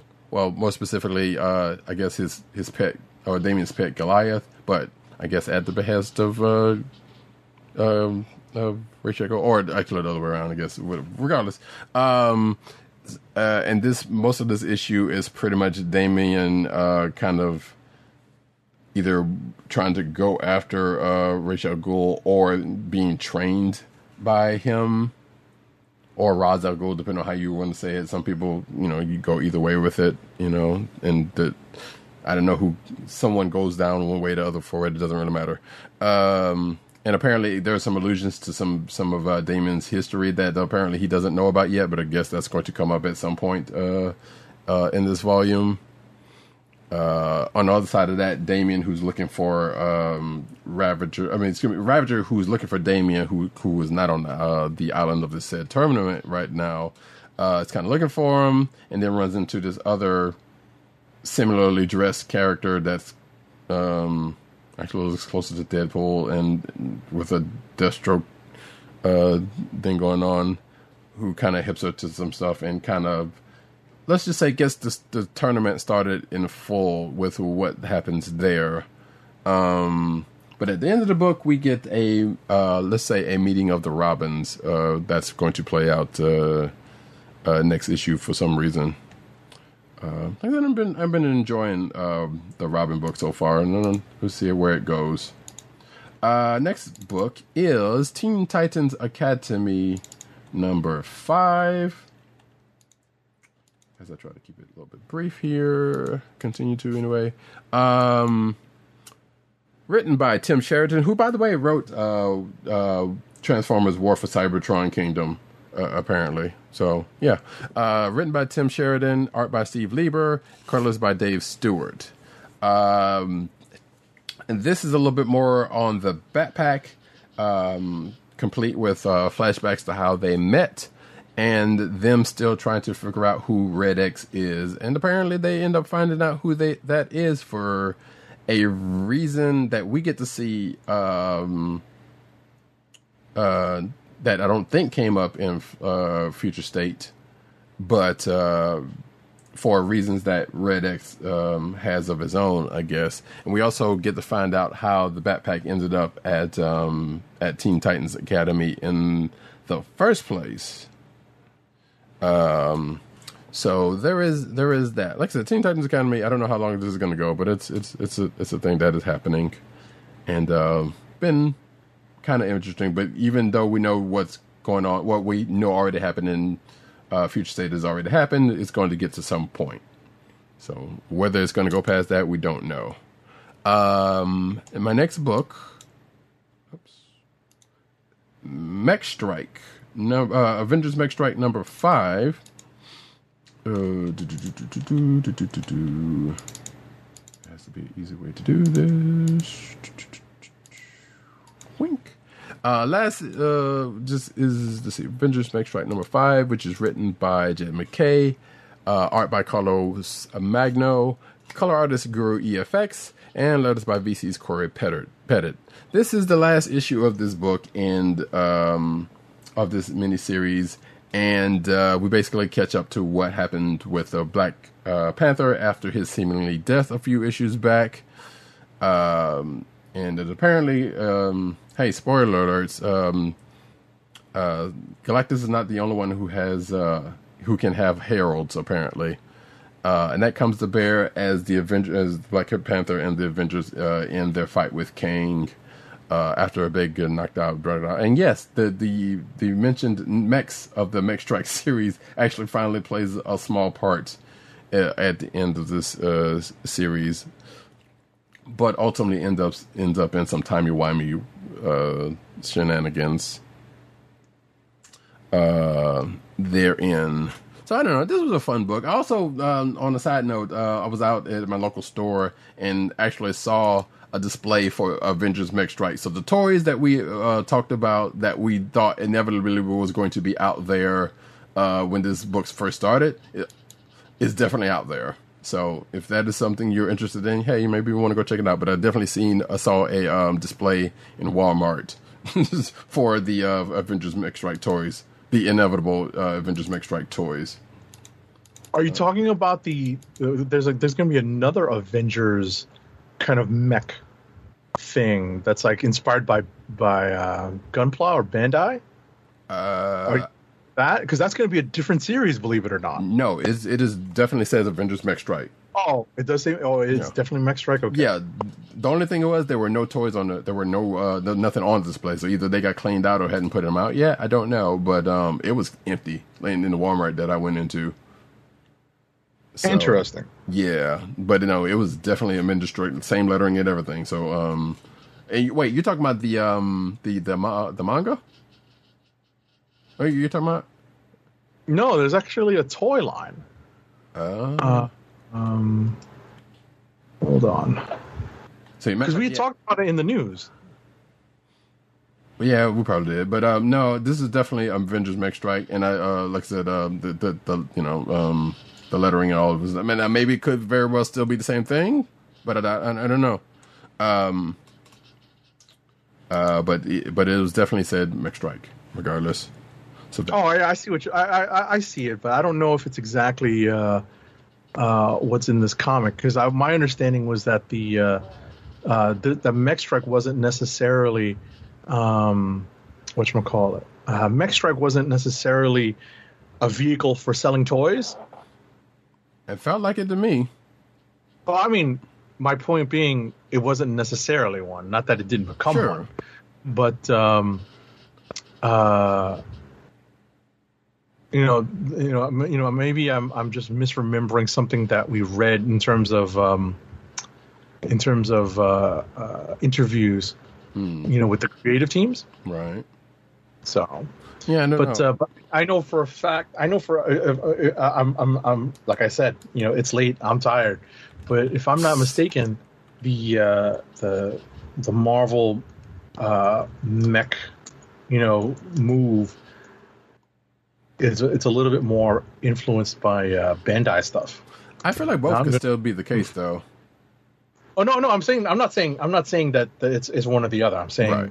that specifically the tech toys, that they're actually going to do for a toy line. Mm-hmm. Oh, it's called Tech on Avengers. Oh, right. I do remember that. Yeah, that is definitely a different thing. Tech on Avengers. Yeah. That's a specific toy. They're literally doing it so that they can sell toys. Right. But I feel Whereas like, I don't know if they did that for Mech Strike, but I could be misremembering. As I said, I feel like while it wasn't, because even when we first talked about the first issue of this, it was like if they weren't doing it, there was going to be a line at some point, and that is definitely born out to that thing. I feel like it was probably the case that one begat the other. It would, in whatever case it came. And you know what's funny? Tech on Avengers is going to be out very soon, August 11th. So it's not far away now. Yeah, so look out for that, and we definitely will probably be talking about it a little bit more as that's come closer. Because I do, when you said that name, I do remember that coming up at some point.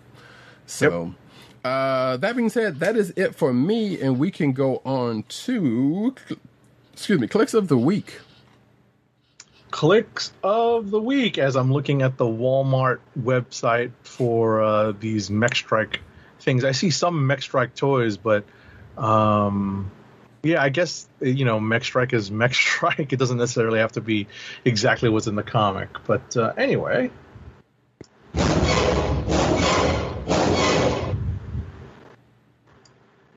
clicks of the week. Let me see. Did we actually get anything from? We did not get anything from those fellas. So, I think I've got a clear winner. Okay, go for it. FF number 34. Yeah, that's a damn good pick. I can't argue with you on that one. Yeah, Fantastic Four number 34. All right, as I re-pull that up for Agent 70 there. That was a really good read this week, so I can't say that I blame you on that one. I think for myself, there was a lot this week. And there was actually some good stuff out in addition to Fantastic Four number 34. Sword was really good. Actually, the I would say Black Cat definitely was pretty good. Certain things. There was there were some gems here this week. Let's say. But there was also a lot more books than we got a chance to read. Because it was definitely a heavy book week for this month. I still attribute that to fifth week shenanigans, but we don't know one way or the other. As I'm stalling for time trying to figure out which one. You know what? Screw it. I'm actually going to go with that pick.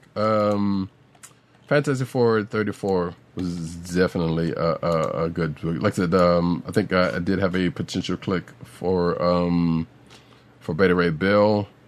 The ending did like Agent 70 kind of leave me scratching my head just a tad bit.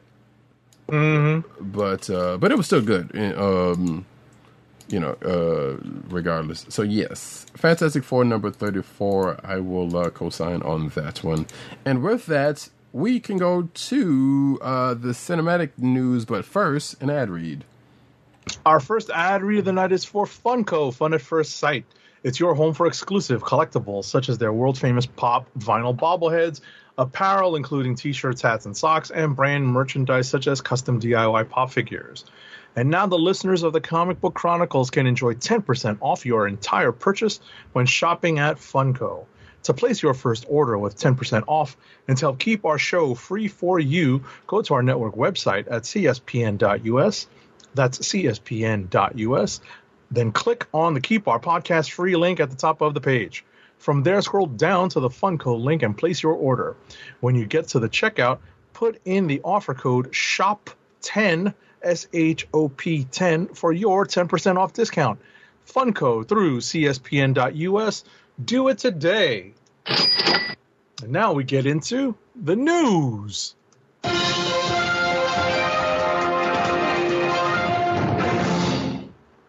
And we start off as we do every week with cinematic news. First up, F9 scribe Daniel Casey to write AGBO's Battle of the Planet feature. This is news coming out of Comic-Con Home, by the way, so there will definitely be some of that. In the wake of having the pandemic's top-grossing Hollywood movie F9, screenwriter Daniel Casey... in the wake of having the pandemic's top-grossing Hollywood movie, F9 screenwriter Daniel Casey is penning AGBO's featured adaptation of the 1978 Japanese anime series Battle of the Planets, a.k.a. Science Team Gatchaman, for those in the know. Casey is working with Joe and Anthony Russo and their AGBO to help construct the foundation for a Battle of the Planets universe. Casey's featured screenplay will kick off the expansion of this franchise across multiple media. AGBO and Casey will work with Tatsunoko, the creator of the iconic original anime series, on concepts to explore and expand the IP in depth. Next up. Okay, next up, Batgirl casts In the Heights star Leslie Grace as Barbara Gordon / Batgirl, as reported by The Hollywood Reporter. Bad Boys for Life filmmakers Adil El Arbi and Bilal Fallah are directing Batgirl from a script by Christina Hodson, the DC mainstay behind Birds of Prey, and the upcoming The Flash, Kristen Burr, is producing. Okay, so it's a slightly different take on Barbara Gordon. Mm-hmm. I guess. Titans introduces Tim Drake's family in season 3 photo. So Tim Drake, Robin, will not be the only member of his family making an appearance on the upcoming third season. I was about to say, sorry, I wanted to mention, shout out to Yvonne Craig, the Batgirl of our youth. And Eartha Kitt, for some of us also. Batgirl? Wait, not Batgirl. I'm sorry. You're right. No, I'm thinking Catwoman. My bad. Yeah, I was about to say. I'm like, no. No, because I'm thinking of You're just thinking of the costume and the shiny costume. Well, no. I was actually thinking Julie Newmar. Wait, was it Julie Newmar? Yeah, but I was Catwoman. Yeah, right. Yeah. So I was kind of conflating the two and was still wrong because I can't. On that. But regardless, yes, you were right. Because that was my. I was like, what? No, like I said, I was conflating characters and people. So don't mind me. Anyway, like I said, Tim Drake's will be making his appearance on the upcoming third season of Titans. Photo posted by the official Twitter account of the HBO Max series introduces Jack and Janet Drake, Tim's parents. The photo set in the Drake's restaurant, Excellent Gotham Golden Noodle House, departure from the white-collar occupations the parents held in the comics. And there's a picture of the tweet there. And apparently it says here that Jack and Janet appeared in the comics in August 1998's Batman 436. And it goes a little bit of backstory into those folks. And Tim's tied to Identity Crisis, which I don't know if it's going to come up on Titans or not. So, according to showrunner Greg Walker, Drake will be obsessed with discovering the identities of both Batman and Robin. In doing so, he gets pulled into Gotham's dark mysteries. The article goes on to say that there's going to be other people that end up showing up during the course of this season. Next up. I actually wanted to supplement the story I just read. Just give me a second. And I will shoot Roddy Cat a link that he can get up on the feed on our stream, because it happened to cross my feed just before I read this story. So just give me a second, and I will get this link over to Roddy Cat. And feel free to play the Jeopardy music as I'm doing this.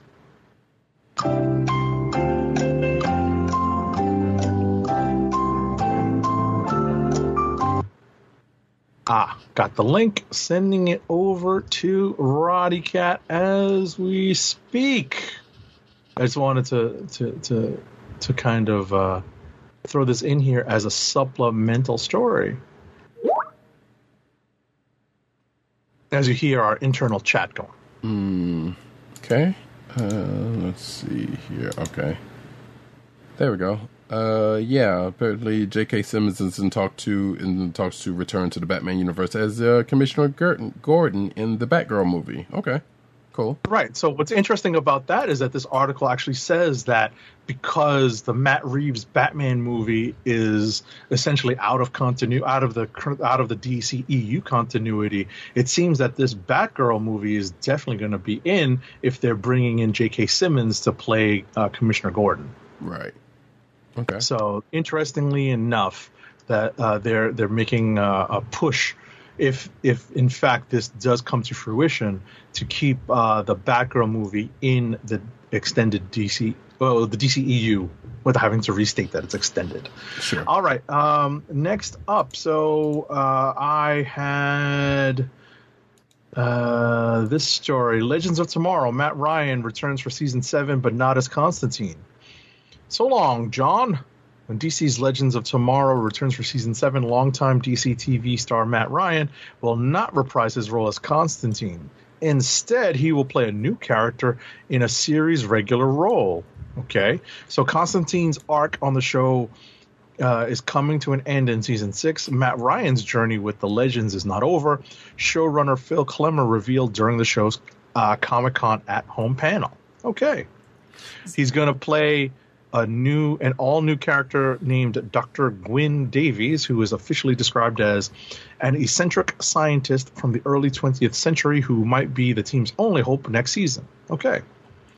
Yeah, interesting to note if you're not in the know that this is not the first time they've repurposed an actor in this particular show for a different character because they wanted to keep the actor around. So that's actually kind of cool. YouTube's Superhero Diaries introduces its Alfred Pennyworth, apparently. CBR can exclusively reveal the first look at Patrick Bristow as Batman's loyal butler Alfred Pennyworth in the YouTube web comedy series Superhero Diaries. Many will recognize Bristow from such films as So I Married an Axe-Murderer, Transformers Age of Extinction, and the 2005 remake of The Longest Yard, which I totally forgot they had done. He's also appeared in television shows like Family Guy, Mad About You, and even played the Wigmaster in a fan favorite episode of Seinfeld. So apparently, created by Digital Sky and Scott Sakaran, Superhero Diaries is a weekly YouTube comedy series that celebrates the superhero boom through the lens of both action and satire. In addition to Bristow's Alfred, the show will feature Phil LaMarr as Green Lantern, a role he previously played in animated form in Justice League United, if you didn't already know that. And it launches on it has already launched on the 21st of this month, so last week. The series will run for 30 episodes over 10 weeks. If it sounds familiar, it's because Superhero Diaries debuted several episodes during a soft launch in early 2021. Due to limitations brought on by COVID-19 pandemic, the stars and series were first to record their segments while socially distanced, with green screens and editing being utilized to bring this together. So there you go, if that's a thing. Next up, DC's Injustice film announces an all-star cast and releases a first image. So the voice cast for Warner Brothers Home Entertainment's animated Injustice film has been revealed, according to The Hollywood Reporter. Injustice features Justin Hartley, a.k.a. Kevin Pearson from This Is Us, as Superman. Anson Mount actually gets to speak in one of these superhero things as opposed to being Black Bolt. He's playing Batman. Laura Bailey is Lois Lane and Ramakrishna. I'm not sure who Ramakrishna is. Zach Callison is Damian Wayne, I presume, and Jimmy Olsen. Brian T. Delaney as Green Lantern. Brandon Michael Hall as Cyborg. Cyborg Edwin Hodge as Mr. Terrific and Killer Croc, Oliver Hudson as Plastic Man, Jillian Jacobs as Harley Quinn, Yuri Lowenthal as Mirror Master, Flash and Shazam, Derek Phillips as Nightwing and Aquaman, Kevin Pollak as Joker, and Jonathan Kent not doing his impression of Kevin Pollak's impression of Christopher Walken. Awesome. Anika Noni Rose as Catwoman, Reed Scott as Green Arrow and Victor Zsasz, Farhan Tahir as Ra's al Ghul, Fred Tatasciore as Captain Atom, not Megatron, Janet Varney as Wonder Woman, and Andrew Morgado as Mirror Master Soldier. Okay. Well, yeah, cool. Some notable names there. Let's see. Boop. Next up is Michael B. Oh, goodness. Yeah, so this particular story has gotten some very stupid legs on the internet recently, but for obvious reasons, as you will see. Michael B. Jordan working on an HBO Max project for Superman may possibly star. Black Panther star Michael B. Jordan is developing a Superman limited series for HBO Max, in which he may star as Val Zod. According to Collider, Jordan and his Outlier Society production company has already hired a writer to pen the script, though it's unclear who. As for Jordan himself, it said that he may play the title character, but hasn't committed yet. Jordan and Outlier Society are also currently developing a static shock movie for Warner Brothers and DC Films. Obviously, if you know why this kind of went up on Twitter and the internet as it was, is because how it's. So, folks, if you don't know, Val Zod is the Superman of Earth 2. It's not Clark Kent. He's not trying to be Clark Kent, as far as I know. I don't remember that much about this character, but I do know that much. So, obviously, people are like, why are they making Clark Kent black? Like, why do we need a black Superman? Why can't we do original characters, even though you don't support the original characters that are already out there? But also, all that kind of nonsense has been going on, and believe me, I've gotten some of that. Like, you can do both, folks. You can really do both. But this is not Clark Kent. This is a different Superman. And if you knew anything about that, and and even when you bring that up to people, and they still say they're still making him Clark Kent, I'm like, no, that's not entirely true. DC and Marvel has a multiverse. Things play out differently. This is one of those instances. Calm the fuck down. Anyway, that's that. We'll see if it comes to fruition. Next up, I wanted to point out an error in one of my jokes from the last story about the voice cast from DC's Injustice. Okay. Fred Tatasciore wasn't the voice of Megatron. He was in fact a lot younger than that actor, and is the voice of the Incredible Hulk from the Mighty Avengers cartoons and other animated projects, including and video games as well. So that is the character that he's known to voice. So I want to point out a quick error. It is late, I'm tired, and the jokes are flying definitely off the hip. Okay, sure. Next up. Next story is Disney Plus's Chip and Dale series drops an adorable first trailer. So the Chipmunks get a taste of the big city in the trailer for the animated series Chip and Dale Park Life. It's directed by Jean Cavrol, who previously served as a background artist and layout director on the French animated comedy series Augie and the Cockroaches. Okay. So, this is going to premiere new episodes on Wednesdays rather than Fridays. And, it's a part of the streamer's efforts to avoid competing directly with Netflix and Hulu. Okay. Next up. Boop. Marvel is launching a mini studio for future animation projects. With What If right around the corner, Marvel Studios has announced that it won't be the last animation project that the production company creates. Victoria Alonso, executive, you know who she is, and one of the main figures, actually you might not know, executive VP of film production at Marvel Studios, and one of the main figures responsible for crafting the MCU alongside Kevin Feige, spoke to Variety about the company's first foray into animation, revealing that a mini studio, quote unquote, will help usher in more animated fare. We're going to have our animation branch and mini studio, and there will be more to come from that as well. Alonso says, we're super excited about animation, which is my first love.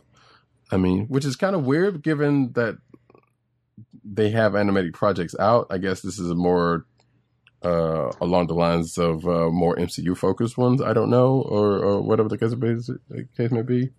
Or maybe just in general, and putting everything under the umbrella. What I was going to say is 5 will get you 10. They put out What If, with outside studios, presumably. Right.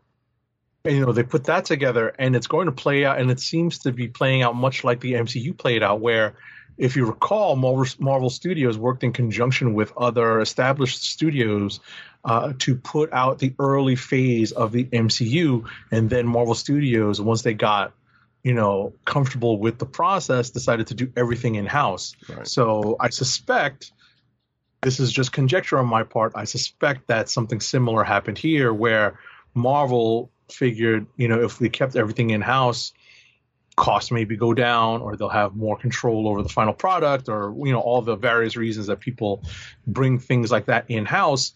So they decided to create their own, animation studio within Marvel Studios, right? To keep to try to fulfill all of those desires.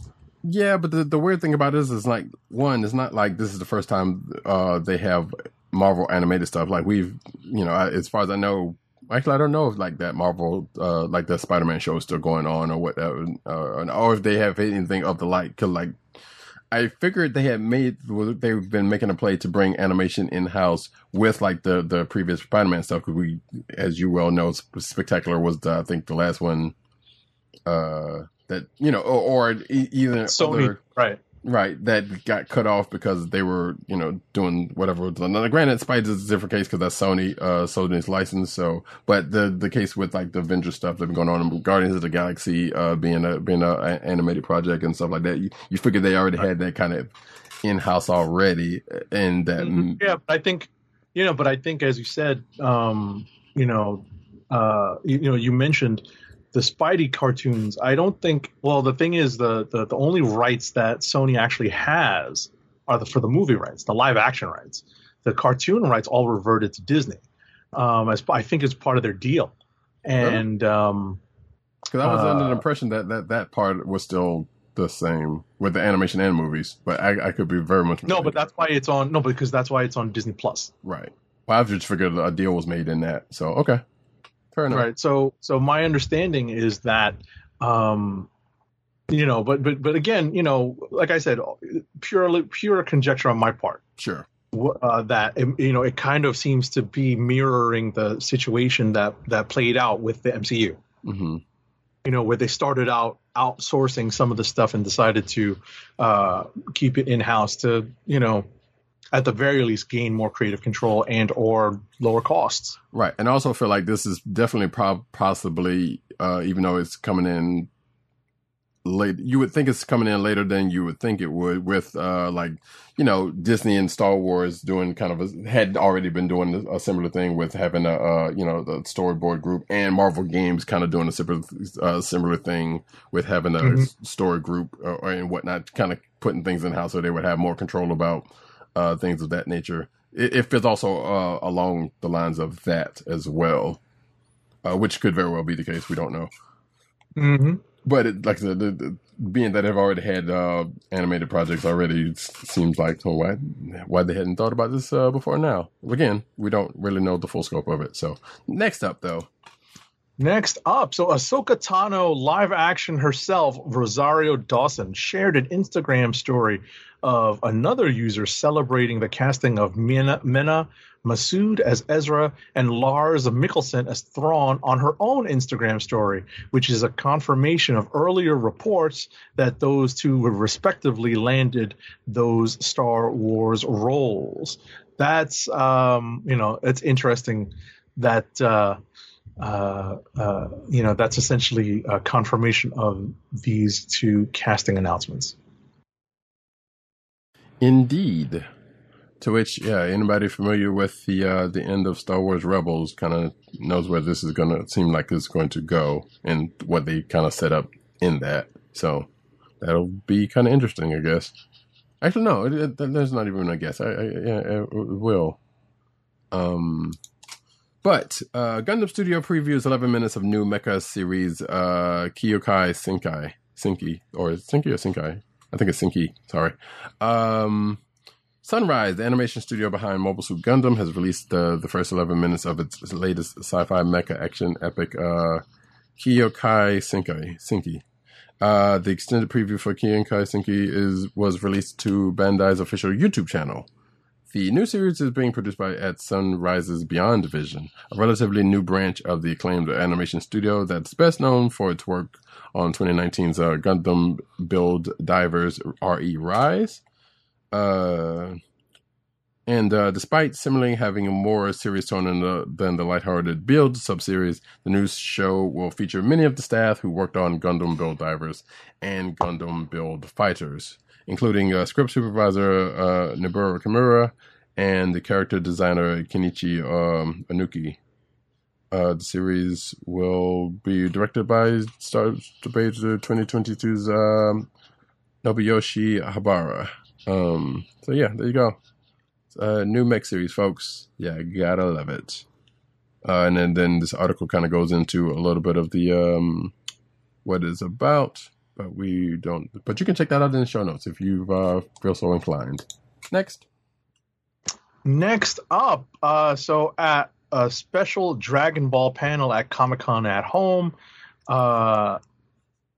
Dragon Ball series producer Akio Ioku and animation producer Norihiro Hayashida revealed new character designs for several of the characters in Dragon Ball, which also provide a hint as to when the new movie takes place. So this is the upcoming Dragon Ball superhero movie. Mm-hmm. We have one of the new designs shown was for Goku's granddaughter, Pan or Panchan, yep. Who is old enough to attend kindergarten. We also get a slight recoloring of Piccolo, and we have a different color scheme for Kuririn's police uniform. I refuse to call them by their anglicized names. I'm like, yo, who the hell is Krillin? I love it. Agent 70 having just caught up with the Dragon Ball mythos in its whole. Well, you haven't done the movies yet, have you? I've done the movies that are canon. Yes. Wait. Does that include? Yeah. Does that include the super stuff? Yeah. Okay. Nice. Yeah. Like whatchamacallit? Basically, the Broly, the Super Broly movie essentially brought the old Broly movie into canon, but not really. Just it brought the character in. Right. Yeah, it was kind of a cherry picking of what is, what isn't. But yeah, some of those old movies are kind of fun. It's kind of like Star Wars in that regard. A little bit. Yeah. Like redoing. Like kind of going over and saying, okay, so we'll take Thrawn, we'll take this, we'll take that. So right. So cool stuff. I'm not sure when this movie says sometime in 2022. Got it. All right. Yep. Netflix debuts first look at Usagi Yojimbo series Samurai Rabbit. At this year's San Diego Comic-Con at Home, Netflix offered viewers a look at its upcoming animated project, Samurai Rabbit, The Usagi Chronicles, a spin-off of the long-running comic series Usagi Yojimbo. On the panel were showrunners Doug and Candy Langdale, who broke down the story of Samurai Rabbit. The series takes place 1,000 years in the future and follows the story of Yuichi Usagi, a descendant of Usagi Yojimbo's protagonist Miyamoto Usagi. Yuichi dreams of becoming a great swordsman like his ancestor, but his brash and impulsive actions cause him to accidentally release a wave of yokai onto the city of Neo-Edo. Yuichi assembles an unlikely team to clean up his mess and protect the series, which weirdly enough sounds like Samurai Jack in certain aspects. Definitely. So there you go. That thing is coming. We don't know. We don't have a release date, but it's definitely going to be on Netflix, as Per said. Next up, Netflix is reportedly developing a live-action Pokemon series. Detective Pikachu might not be the last time you see real people interacting with fictional, but with fictional Pokemon. Netflix is reportedly in early development on a live-action Pokemon TV series, according to Variety, with Lucifer showrunner and executive producer Joe Henderson attached to shepherd the project to a screen near you. Okay. Yeah, I still can't personally say if Detective Pikachu was worth it, but I have also not seen it again. So, I mean, I have not seen it, so I can't really say. That's weird. I couldn't see either. I could not see either. Never watched it. Yeah. One of these days I will. Soon. Invincible's Robert... As a matter of fact, I'm going to take these next two since they're related, kind of. Invincible's Robert Kirkman has the perfect actor in mind to voice Conquest. So Robert Kirkman can't wait for Invincible to adapt Viltrumite antagonist Conquest into the animated series. During Comic-Con at Home 2021, Kirkman was asked which Invincible character he's most excited to see on the Amazon show who did not make it into season 1. To which he immediately singled out Conquest. I think we're all looking forward to seeing Conquest. I think we got a small glimpse of Conquest in season 1. Hopefully we'll be seeing him very soon, Kirkman said. I know there's a lot of tweaks to that story, a lot of enhancements to that story that I'm very excited about, that I've been cooking up, and so I can't wait for that. I've also got, I think, the perfect actor in mind, but I'm not going to say nothing according to this. So I'm very excited about Conquest. And on that note, Robert Kirkman also teases a Wolfman appearance in the Amazon series. Let's see. So, Invincible creator Robert Kirkman teased Wolfman may appear in future seasons of the acclaimed Amazon series. During the self-same panel that we just mentioned, Kirkman briefly touched on the topic of Gary Hampton, also known as Wolfman, one of the most popular and iconic characters from the Invincible comic book series, if you say so, article writer. When a fan asked Kirkman if the superheroes lycanthrope had a chance of making an appearance in the Invincible animated series, Kirkman simply said, "There's a chance. I'll leave it at that." Now, granted, folks, I say that with the tone I said it as is. I am not that familiar with Invincible, the series, outside of the lead character and a couple of cursory characters. So, sure. People tend to throw around popular and iconic very willy-nilly. So if that is actually the case, have fun with it. Next up, Transformers the movie returns to theaters for its 35th anniversary, sending children home crying after watching Optimus Prime get killed.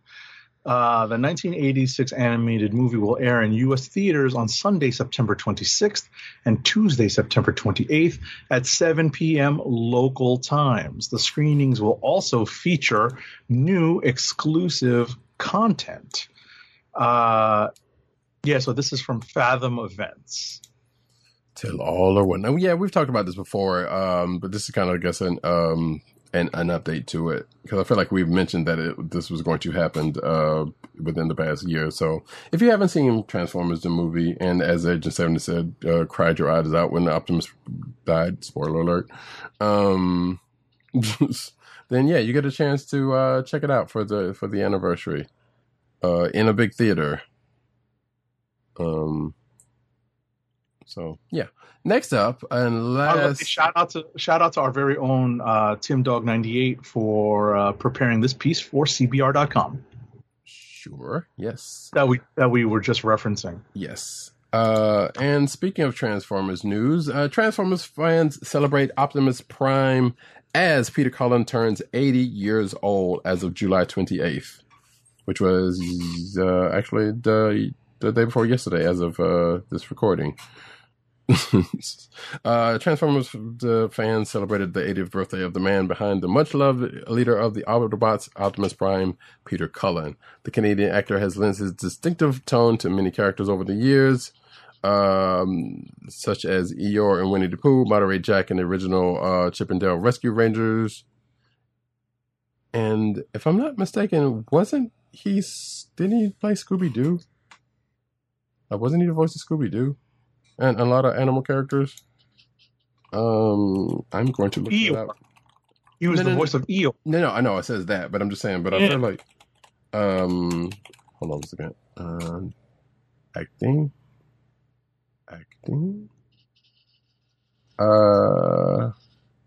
13 Ghosts of Scooby-Doo. He wasn't a Scooby-Doo. Okay, no. But okay, no, maybe not. Okay. Never mind then. Or maybe it was Frank Walker. That was I feel like one of them voiced Scooby-Doo at some point. Oh wait, no, new Scooby-Doo Mysteries. Additional voice. No, that's still not. So yeah, he definitely was in the Scooby-Doo series, just not as the character. Either way, happy birthday, Peter Cullen. Till all are one. Yes, happy birthday, Optimus. Okay. Next up. So that's it for cinematic news, right? That is indeed. Okay, so we're going to transition over to comic book news. You take this one. Okay. Writer Rodney Barnes and artist Jason Sean Alexander are expanding the world of their Eisner-nominated Philadelphia with a spin-off titled Nita Hawes's Nightmare Blog. Nita Hawes's Nightmare Blog is pure horror in the classical sense of the word, Barnes said. Its roots are in the tradition of the classic horror films and novels he's loved throughout his entire life. He's incredibly excited to see how fans take to the story. Okay. So I know, as you may or may not know, Agent 70 has been the one reading Philadelphia. That's why I asked him to take this one. Is this a character that is in the book that you know of, or this is? I'm looking at the story now. So, right. No, I mean the name doesn't ring a bell, so it might just be something that maybe jumps out of the story, but I don't see the connection right away. I got you. Right. Or maybe something new for this that will connect into the universe, like exactly. Yeah, like it's exactly kind of much like the backup story that is running through the page the pages of Philadelphia too. So gotcha. Okay. So cool. Whoops. Masters of the Universe Revelation Masterverse figures Wave 2 picks. So though Mattel has had the listings out for a while, they held off on revealing the Masterverse figures Wave 2 until Masters of the Universe Revelation debuted, which by the way has happened if you weren't listening earlier. Interestingly, they are far less spoilery than some of the figures already released, since most appeared in promo images already, according to this article. As with the first wave, it features 3 main characters and 1 wild card. The Mossman slot goes for Spikor, who's, spoiler alert, who appears on the show. I guess that's a spoiler. I don't know. Is brief, but it delivers major players Tila, Beastman, and Man-at-Arms. Why wasn't she in the first wave? We don't know. Actually, we kind of know. We don't want, like I said, don't really want to spoil Masters of the Universe Revelation. So yeah, that is a thing. I don't know when is this thing. We have when is this coming out? Mattel hasn't officially announced a release date, but there is a pre-order scheduled for October. So, and according to this article, maybe we'll find out when part 2 of season 1 will drop of the series on Netflix. Next up. All right, next up. So this article that we're going through has some announcements for new toys over the next year, and probably heading into the Christmas season. Mm-hmm. So, as Roddy Cat scrolls through, we'll just highlight a few of these. Mm-hmm. Some new Transformers figures, Beast Wars figures, Beast Wars Optimus Primal, and Megatron, based on the scene in Transformers the movie where Unicron, spoiler alert, reformats the character into Galvatron. We have Count Chocula and Frankenberry figures. Oh my gosh, that's scary looking. Some Power Rangers Retro Morphin Ninjor. Goodness gracious. A Diamond Select Toys Rocketeer Deluxe figure that it looks like it's packaged in a VHS box. A Lego Star Wars 2021 Advent Calendar. That's hysterical. A Mattel Masters of the Universe Mega Constructs Advent Calendar as well. That's cool. A NECA Gargoyles Ultimate Goliath figure. That's really cool looking for fans of gargoyles. Gentle Giant Star Wars The Mandalorian Jumbo 12-inch action figure. Beast Kingdom Pirates of the Caribbean at World's End Davy Jones. Okay. And that's it for this particular article, but that's pretty cool that we're starting to get these toy announcements for Christmas season. Yep. And speaking of Toy Corner, Marvel Legends announces What If and Sylvie figures, along with a few others. Marvel's Hasbro's Marvel Legends line has been killing it lately, having been recently revealed the Galactus figure that we talked about last week. And now they are revealing their next wave of 6-inch figures as a part of Hasbro Pulse Fan First Wednesday live event. Agent 70 told me about one particular one, which had me bring this article up in the first place. Most of the way centers on Marvel Studios' upcoming What If series on Disney Plus, and a lot of these figures are giving us some details on about the upcoming series that we didn't know before. So for those of you who want to go into, this basically article says, hey, spoiler alert, I guess, for these figures and whatever. So we see here that looks like this Marvel Legends line is a Build-A-Figure for Uatu the Watcher. Right. And the figures that are in here, let's see, we got Peggy Carter, Captain America. We have, I guess that's War Machine, Steve Rogers.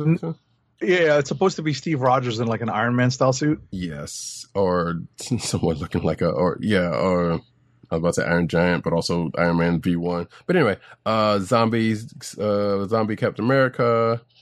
Let's see. Doctor Strange in 2 different forms. One looks like a Nebula figure. And that's supposed to be Spider-Man Vampire Hunter. Oh, is it? Oh, I'm sorry. That's what it looks like. Kind of looks like Dracula.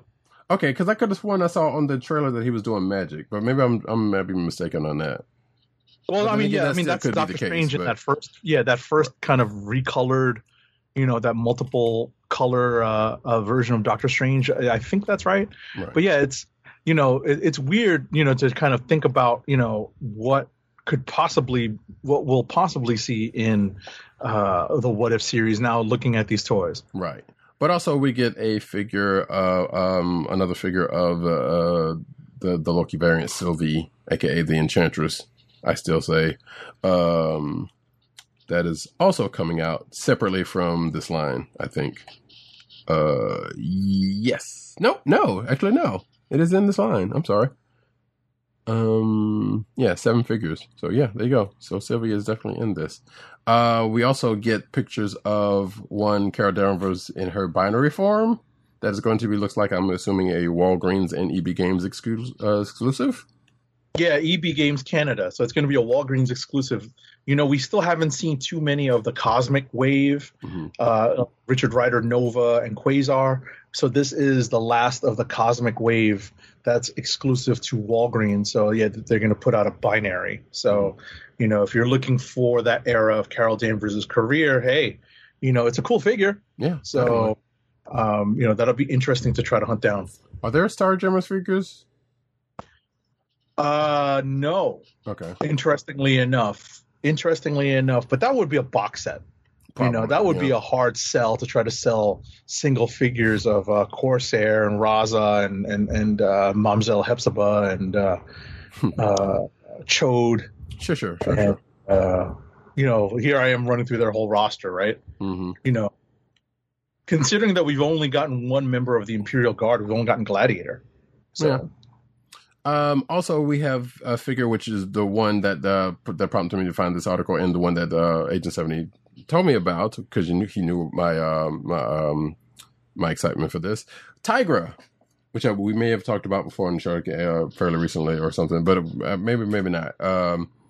But yes, a Tigra figure is officially out, which we knew it was coming, but or not officially out. I believe pre-orders are up for it. Pre-orders are up. Yeah.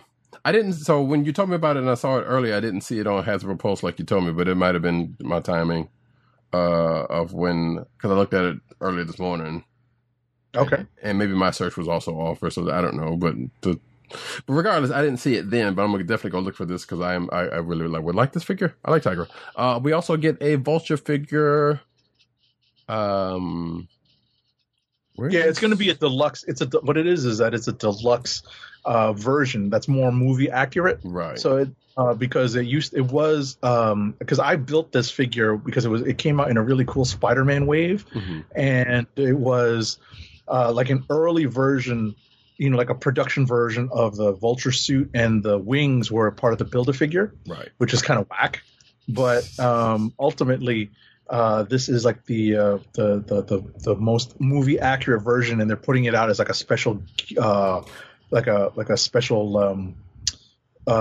like kind of like a premiere level figure, on its own, individually packaged at, I think it's a Target exclusive, if I'm not mistaken. I don't know if it actually says here. I think it shows the picture. You are correct. Yeah, no, it does say here. It's So yeah, and also in addition to this, before we move on to the next story, they're also doing Army Builder hand ninjas that are in black uniforms as opposed to the red uniforms that came with the Stiltman Build-A-Figure wave. So if you missed out on that, like I did, and would actually rather have your ninjas in black garb, then you can hop over to Hasbro Pulse. And the Tigra pre-order on Hasbro Pulse is sold out. Yep, I was just looking at it actually as I bring up the Hasbro Pulse site.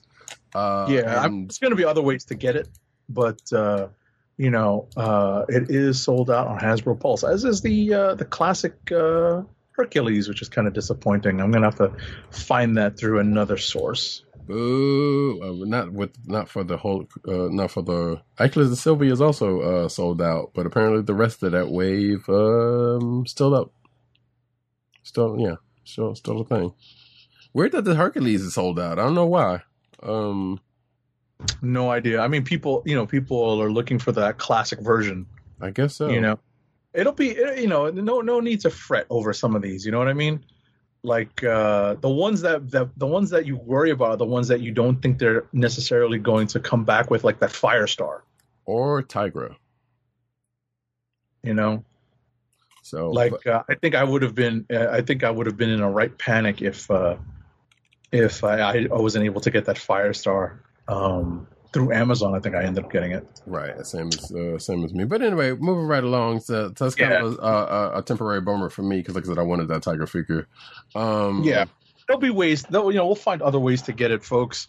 So let's, we'll try not to stress out too much over it yet. But every once in a while, we run into roadblocks when it comes to getting our favorite characters as Marvel Legends. Sure. Next up.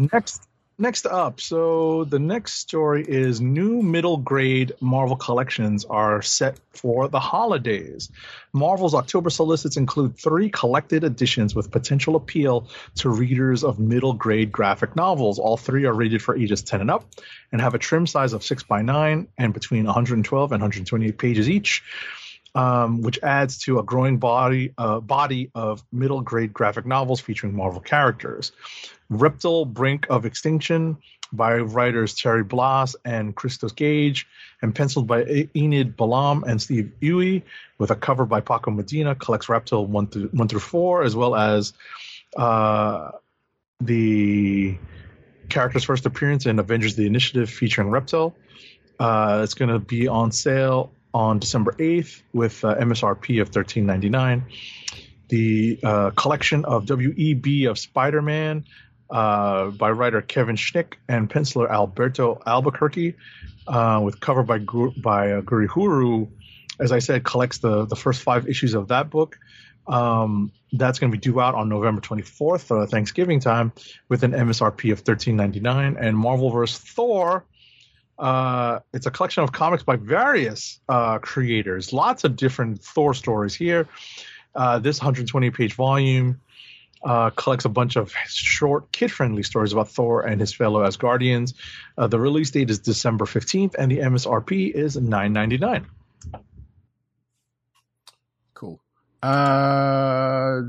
Dark Ages. Sorry. Yep, make sure that I was still on the right place. Dark Ages cover gives Miles Morales a symbiote suit and makes more Marvel changes. So Marvel, some of that we may have talked about in the past, I can't remember, but regardless, Miles Morales, Iron Man's, Wolverine, and a host of other heroes are receiving extreme makeovers in Marvel's upcoming Dark Ages alternate universe series. The cover of Dark Ages 2, penned by Tom Taylor and illustrated by Ivan Coelho, appropriately features Apocalypse looming large as the Avengers, X-Men, and other associated heroes band together to bring humanity together after the age of technology is brought to an abrupt end. The cover of issue 2 offers a glimpse at the radical changes some heroes will undergo the course of the series. Miles is wearing a symbiote suit, while an older Peter Parker dons an oversized web shooters alongside an Iron Man in steampunk armor. The Laura Kinney version of Wolverine, sporting tactical gear, is also present, along with what may be a grown-up Valeria Richards and a new Spider-Girl. Yeah, so Dark Ages number 2 goes on sale in October from Marvel Comics, and as we may have mentioned last week, Marvel solicits are out for October. Next up. Sorry. Next up, you can sample Marvel's Avengers, the video game, for free later this month on PC, Stadia, and PlayStation. Square Enix has announced. The game will have a free play weekend from July 29th, that's this weekend now, through August 1st to coincide with the permanent launch of the multiple hero feature that lets you assemble a squad full of Hulks or whatever you wish. Developer Crystal Dynamics has also teased that the weekend will have perks for returning players too, like quadruple XP. If you decide to buy the game permanently, you'll keep any progress and purchases that you made on the platform that you sampled, on the same platform that you used to sample the game, and you'll have access to the entire Avengers campaign, as well as the Kate Bishop and Hawkeye operations. Square Enix noted that a similar Xbox weekend is going to come out in the coming months.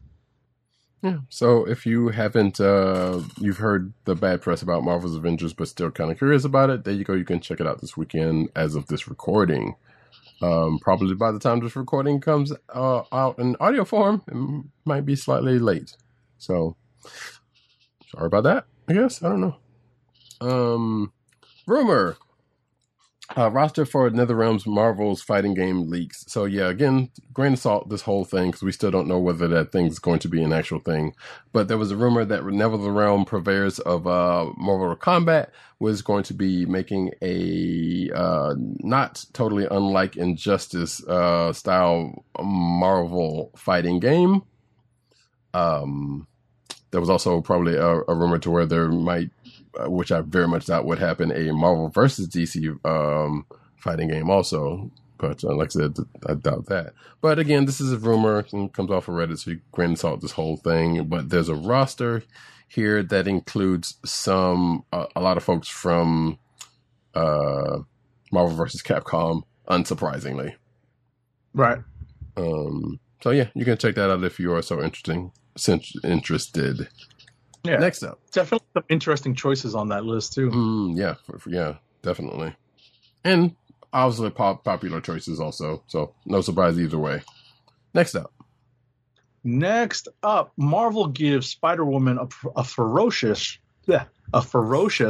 and stylish new arch enemy.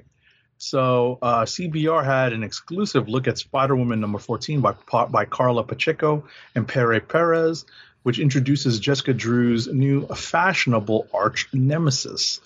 The issue number 14, that is, debuts a new villain named Rose Rocher, who will come to torment Jessica Drew in her next adventure. Okay. Sounds like a wine, but hey, we'll see how that pans out. X-Men creators want to hold a new Hellfire Gala and a new X-Men team election every year. Earlier this year, X-Men fans got the chance to vote for 2 members of the recently relaunched superheroized X-Men team. And sometime next year, it seems they'll get another chance, as X-Men series writer Jerry Duggan has revealed that Hellfire Gala party and his accompanying X-Vote will happen annually. During a conversation about the aftermath of the Hellfire Gala event as a part of Marvel's X-Men Comic-Con panel, X-Men Group editor Jordan D. White and writers Jerry Duggan, Vita Alaya, Benjamin Percy, all agreed that the Hellfire Gala, both the story and the party itself, were a success. Moderators Ryan Penagos then asked a fan-submitted question about whether the gala would become an annual event. Quote unquote, when Emma threw the party, she said it would be the first, that it was the first, and that she didn't intend for it to be the last, answered White. So if people are into it, I think we'd be thrilled to keep it coming. So there you go. The writers each echoed White's approval for the idea of telling another Hellfire Gala story next year. Quote unquote, who doesn't want an excuse to dress up and show off to all the humans, flex on them, joked Vita Alaya. But the news didn't stop there. As the conversation turned to who each of the writers may have voted for in the X-Vote, Duggan personally expressed his vote for Tempo, and his wish to bring her to the X-Men, while stating his excitement over adding vote-winning mutant Polaris to the team. Then it kind of goes on to go on about the rest of the panelists' favorites and so on from there. But let's see. Oh, well, one last quote from this is the interesting way we're going to do this from now on, according to Duggan, is that we'll have a yearly Hellfire Gala with a newly elected team, hesitantly sliding, perhaps. So Duggan capped off the apparent announcement with a joke, adding, so if your favorite isn't on the X-Men team, it's because you let that character down. So that's going to be an interesting turn of events. Haha. Next up, so the Fantastic Four book has hit delays on the way to the comic's 60th anniversary, as we mentioned earlier. Kang and all his variants return to Marvel Comics this fall for a showdown with the FF for their 60th anniversary, but that showdown is being delayed as the issue that led up to it was Fantastic Four 34, released this week, was actually scheduled to go on sale 2 weeks ago, but was delayed at the last minute. Whatever affected it is seemingly spreading, as FF number 35, the anniversary issue, has been postponed until September 1st, which means no issue from the FF in August at all. Okay. Yeah, so we kind of alluded to the delay with the Fantastic Four earlier when we talked about this issue, and there you go. And on more Fantastic Four news, actually, speaking of Marvel previews John Romita Jr.'s return with 60th anniversary Fantastic Four number 35. So the original story here is that, well, as we know, August marks the 60th anniversary of the Fantastic Four in the Marvel, in the Marvel Universe. And celebrates September 1st, Fantastic Four 35. Just missed it by a day according to this, but I think that's going to be a little bit more off.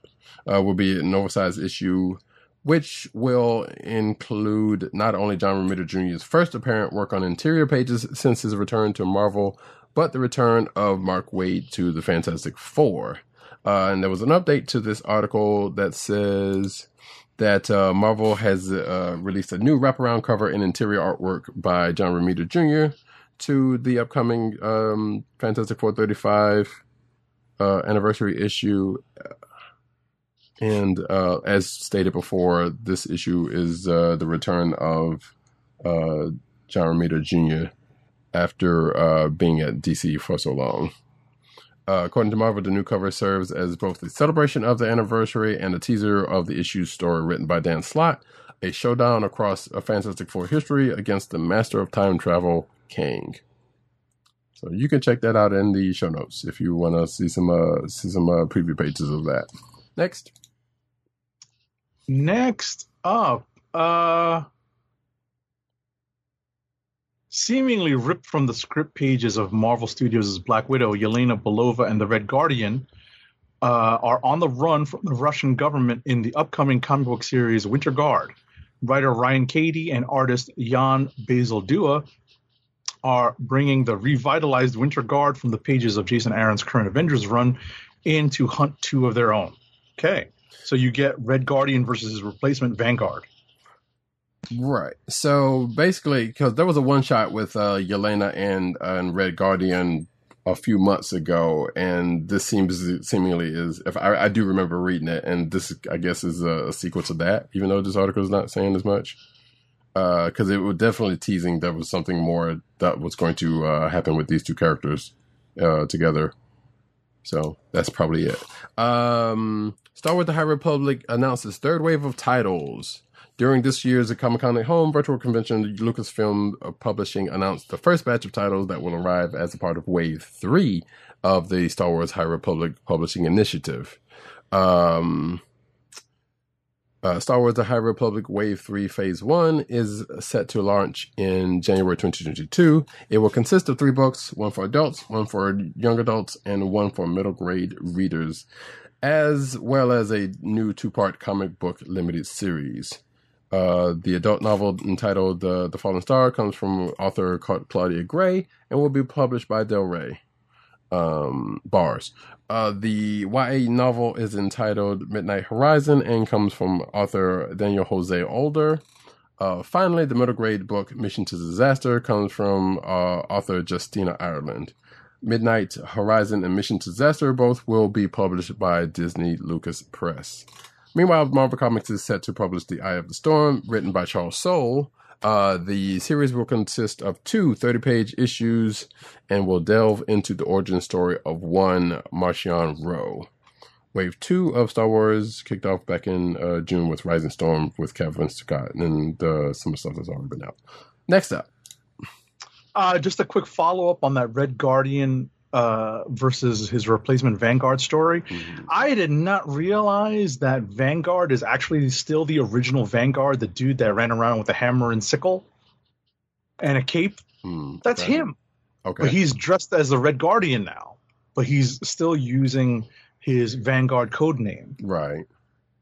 I did not know that. I was just looking at the Marvel page. I was literally looking at a Marvel wiki, actually. Right. And it explained how this character, Vanguard, who was still a mutant, but used to have a hammer and sickle to focus his power. I remember that. Yes.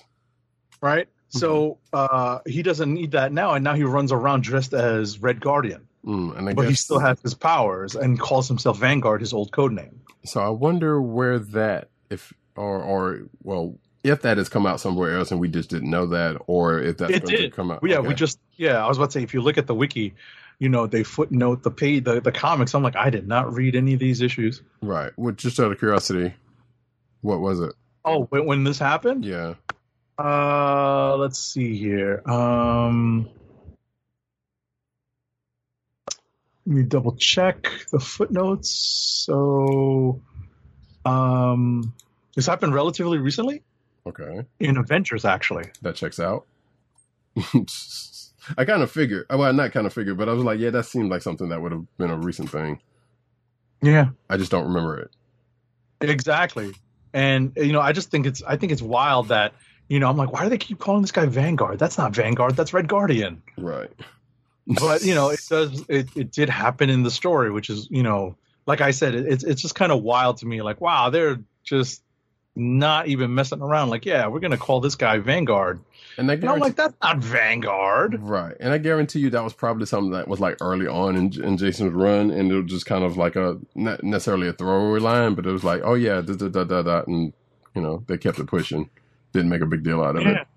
Because we all remember Vanguard and Darkstar being, brother and sister, like twins. Mm-hmm. So it's so weird.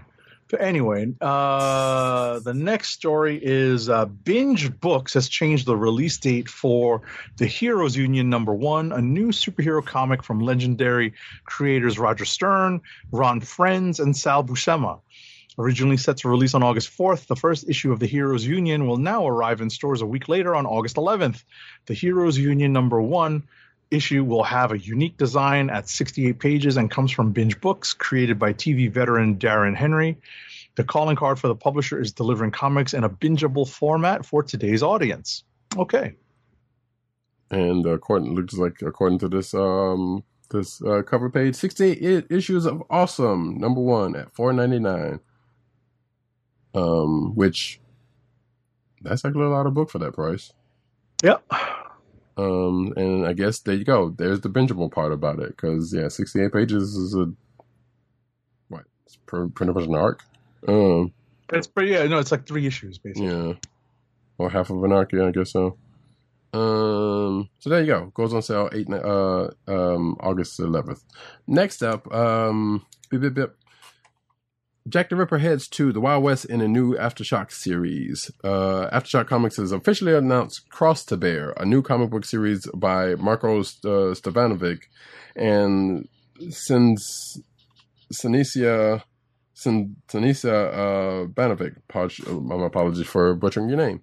That finds the infamous unidentified British serial killer Jack the Ripper in the American Wild West. Cross the Bear is slated to hit comic shops on Wednesday, October 13th. Jack the Ripper was never caught because no one was looking for him in the Wild West.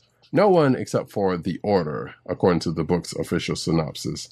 An organization made up of the descendants of the Crusaders sworn to eradicate the unnatural. The Order will stop at nothing to fulfill the pledge their forefathers made, even if it meant crossing the ocean or a line or two. So there you go. Next. Next up, this October, Aubrey Sitterson and Fico Osio's Dark Horse Comics title No One Left to Fight returns for part 2. No One Left to Fight 2 is set to launch in comic shops on Wednesday, October 13th. The original No One Left to Fight was never intended to be a 5-part story, Osio explained during an interview with Entertainment Weekly. The first saga was planned to be a 10-issue story in 2 parts. Okay. And apparently the first half ended in a brutal cliffhanger, so they're looking to dive right back into it. All right. If I remember, Aubrey Sitterson wrote one of those volumes of G.I. Joe from in recent memory. So okay, cool. Next up, Astro City and more Kurt Busiek stories find a new home where it started. Image Comics. Comic writer Kurt Busiek is bringing almost all of his creator-owned work for the past 25 years to Image Comics. For some, it's a return. For others, it's long out-of-print comics getting a new life. Image Comics has announced that 5 creator-owned Kurt Busiek series, Astro City, not Astro Boy, that's a different one, different series. Aerosmith with Carlos Pacheco and Jesus Marino. The Wizard's Tale with David Thorne Wenzel, along with both Shock Rockets and Superstar, as seen on TV with Stuart Eminem and Wade Von Graubadger. Will all be released digitally this August through Image Comics. quote unquote, I'm thrilled to be consolidating my creator-owned workbooks at Image, Busiek said with the announcement. Readers have been asking us to make these stories available again, so we're glad to have them all together at last, and in great company with the rest of the Image line. And as this article says here, that Astro City and Aerosmith were both published by DC, while the others were published by Image Comics through the now defunct imprint Guerrilla Comics around the turn of the century. I don't think it says when these are going to pop off. August 4th, specifically. There you go. Next up, the upcoming second act of DC and Audible's Sandman adaptation will feature a wide array of new voices. New additions for the Sandman Act 2 include Jeffrey Wright, Regé, Jean Page, Brian Cox, Emma Corrin, John Lithgow, David Tennant, Bill Nighy, Kristen Schaal, Kevin Smith, Aidan Turner, B.B. Newirth, Lilith, Adrian Lester, Miriam Margolyes, Arthur Darvill, and Ray Porter, who will join the returning James McAvoy, Kat Dennings, Michael Sheen, and Andy Serkis. Precious.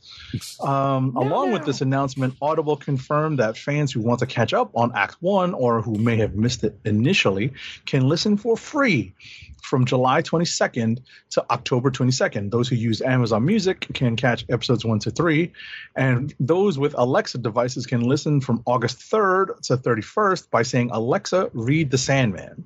Interesting. And congratulations to anybody who reads this who listens to this program after August 3rd and get their Alexas triggered by what Agent 70 just said. Exactly. I was about to say mine didn't go off, so. Yeah. So that's kind of cool. There's some names involved with this. That's actually pretty cool if you're interested in that universe. Speaking of podcastery type things, Winston Duke to voice star as Bruce Wayne in Batman Unburied. So Winston Duke is headed from Wakanda to Gotham City. The Black Panther actor will voice star. I don't know why I say it like that, but okay, sure, I get it. In Batman Unburied, the upcoming Spotify podcast that hails from Dark Knight screenwriter David S. Goyer. Duke will star as Bruce Wayne, with Harry Potter actor Jason Isaacs joining as Alfred. But you know who Alfred is. Jeez, no other casting. I was about to say, how are you going to say Harry Potter star Jason Isaacs? You know how many things Jason Isaacs has been in, right? Especially recently. So I don't know. This is Hollywood Reporter, so don't. I don't. I know. I'm just saying. I know it doesn't. It never makes any sense how they choose what they do in these situations. So it's kind of funny. But at any rate, no other castings have been announced, but Spotify is sharing the new plot details about the podcast, which is described as a psychological thriller that dives into the mind of Bruce Wayne and features dark twists and classic Batman villains. And you can read the log line in this article if you so choose. There's no release date for the podcast, but it'll be one season just like pretty much any other of those type of things. Next. All righty. Next up, longtime Justice League member and super friend Aquaman is the latest iconic DC hero to get the 100-page spectacular treatment to celebrate his 80th anniversary. This goes on sale August 31st to recognize the King of Atlantis' first appearance in November 1941's More Fun Comics number 73. There's a host of great creators on this. The cover price is going to be $9.99 along with a cardstock variant cover edition that will set you back another $1. Okay.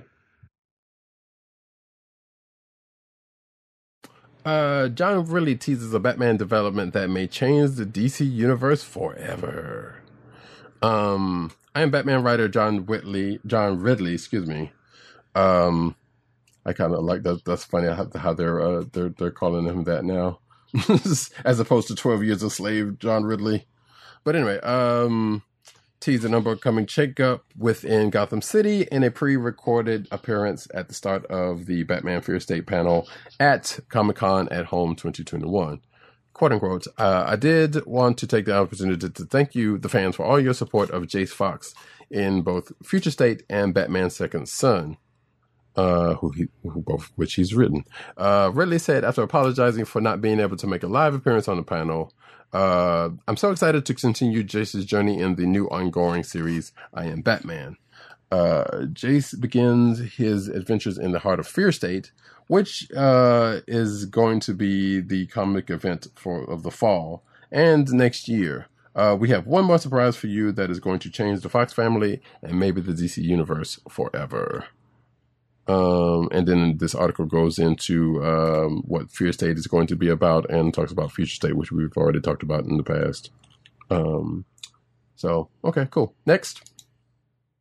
All right, and last but not least, the 2021 Eisner Award winners were announced earlier in the week at Comic-Con.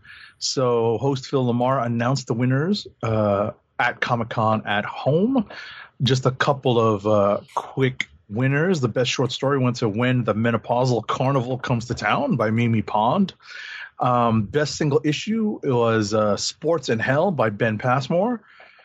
Best continuing series is Usagi Yojimbo by Stan Sakai. Shout out.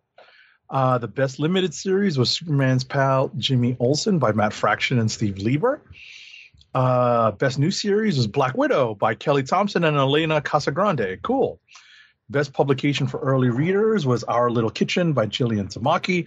Best publication for kids age 9 to 12 was Superman Smashes the Klan by Jean Luen Yang and Kuri Huru.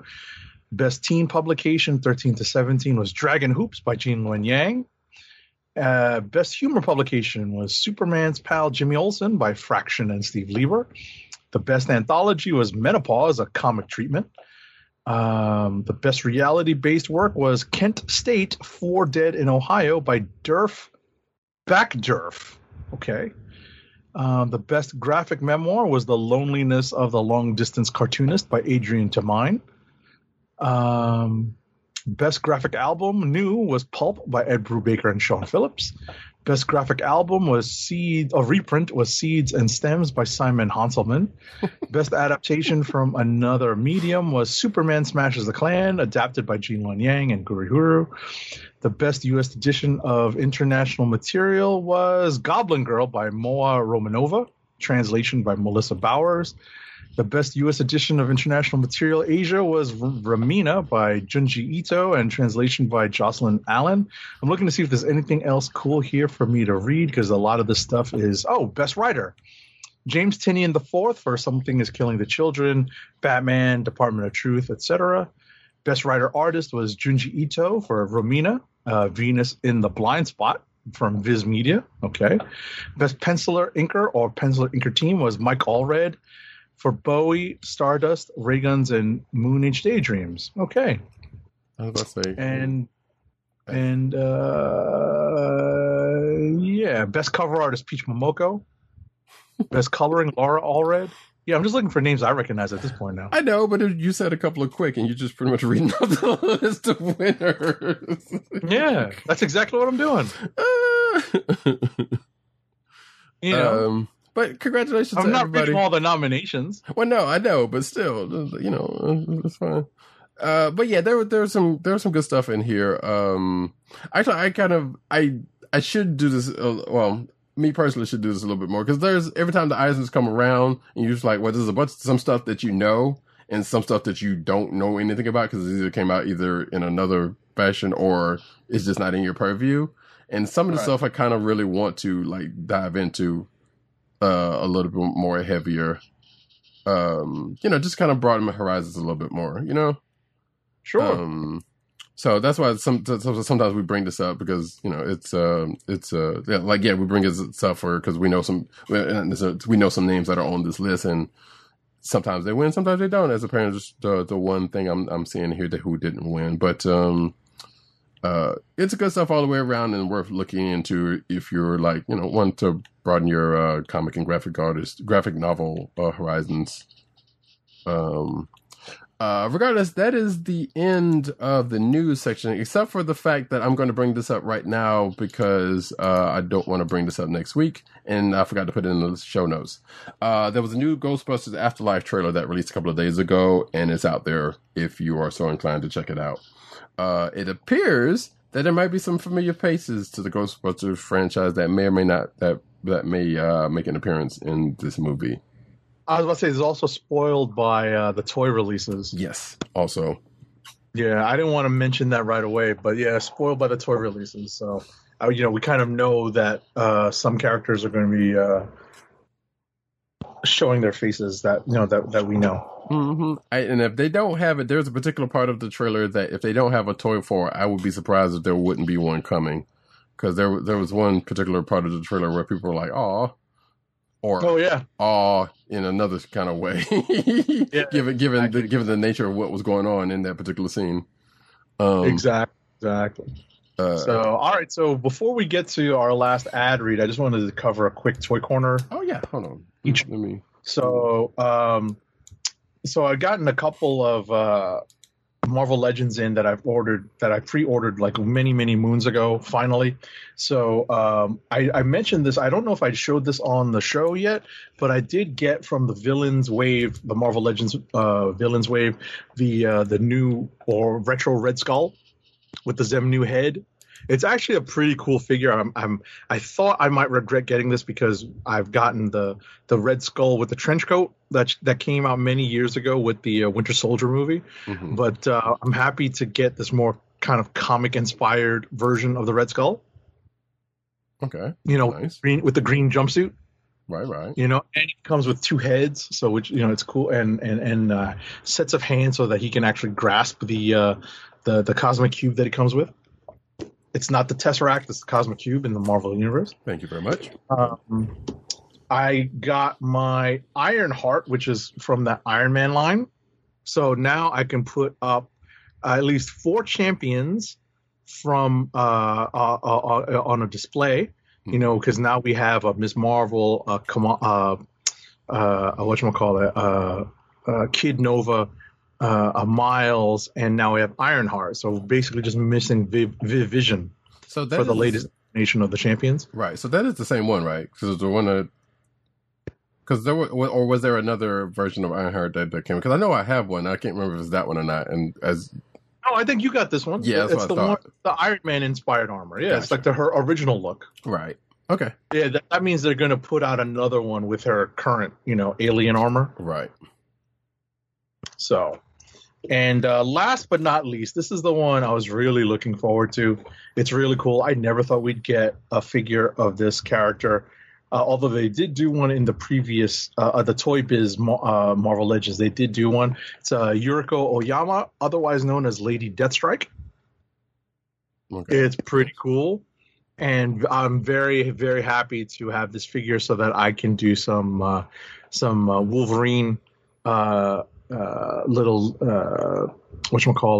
displays. Mm-hmm. And we only have, I believe, 3 Reavers so far. We have a Donald Pierce that came with the Hellfire Club set, and we have a Skullbuster that came as like not a random figure, but it was like one of those like kind of one-off figures. Like, why is this person here? But now we have 3 Reavers, and that's enough to put a little display together. Yeah, there you go. So that's it for Toy Corner for me. Cool. Yeah, I'm sure at some point there will probably be more Toy Corner action between one or both of us in the coming season. That being said, one last ad read, please. You know what we read when it's late and everyone is tired? Help us keep our podcast free by shopping at Amazon. Visit cspn.us, then click the Keep Our Podcast Free link at the top of the page. From there, scroll down and click on the Amazon link to shop. Purchase items from Amazon as you normally would, whether it's books, music, electronics, jewelry, apparel, etc. For every purchase made on Amazon through our link, Amazon sends the CSPN a payment that helps us keep the Comic Book Chronicles podcast free for our listeners at no extra cost to you. Amazon.com through CSPN.us. Do it today. And as we come to the close of another exciting episode of this here Comic Book Chronicles, we'd like to thank each and every one of you fine folks for coming out. We'll be back next week as per usual, I believe. Wait, next week is Suicide Squad. I don't know. Well, I don't think either one of us is going to see that in the theaters, but it is going to be on HBO Max, so it doesn't matter. Right. But that being the case, I don't know. It's going to be the 6th. I don't think it's going to be out. Yeah, it's not going to be out by the time we record, so it'll be the week after for our impressions of that. So, still normal Comic Book Chronicles like per usual. That being said, I have been Roddycat. You can find me at Roddycats on Twitter. You can find me at News Nerds Need on Twitter. You can find me at CBCaps on Instagram. I did actually post a couple of things fairly recently, so go check that out on CBCap's Instagram account if you so choose to. 18_70 on Twitter and Instagram. PC_dirt on Twitter. Pop Culture Nerd on Twitter. PopCultureNetwork.com. And all his umbrella sites they're in. He might also be on that Vine replacement bite under Comic Reviews No Vowels. Tim, DOGG98 on Twitter, the Osiris of this ish. You can also find him at CBCron, which is the Comic Book Chronicles Twitter account. You can also find him at the Click Nation on Twitter. That's the KLIQNATION, all one word. Excuse me, theclicknation.com. But of course, you can definitely find him more often than not on Comic Book Resources, writing his face off at CBR.com. You can find this here podcast on the Coastal of the Podcast Network, that's CSPN.us. Do it today. You could also find this here podcast in your podcast perusal place of choice, whether it be Google Play, Apple iTunes, aka Apple Podcast, Spotify, or the Cold Slither Podcast Network's SoundCloud page. And again, next week, same bat time, same bat channel, Thursday nights every week, 9:30-ish p.m. on recording live on both youtube.com/theclicknation or twitch.tv/Comic Book Chronicles. And yeah, with that, folks, like I said, thanks for coming out. We appreciate you being here. We will be back next week. And as we like to say, this has been the Comic Book Chronicles. Peace. Peace. One. Salute, mi familia. Good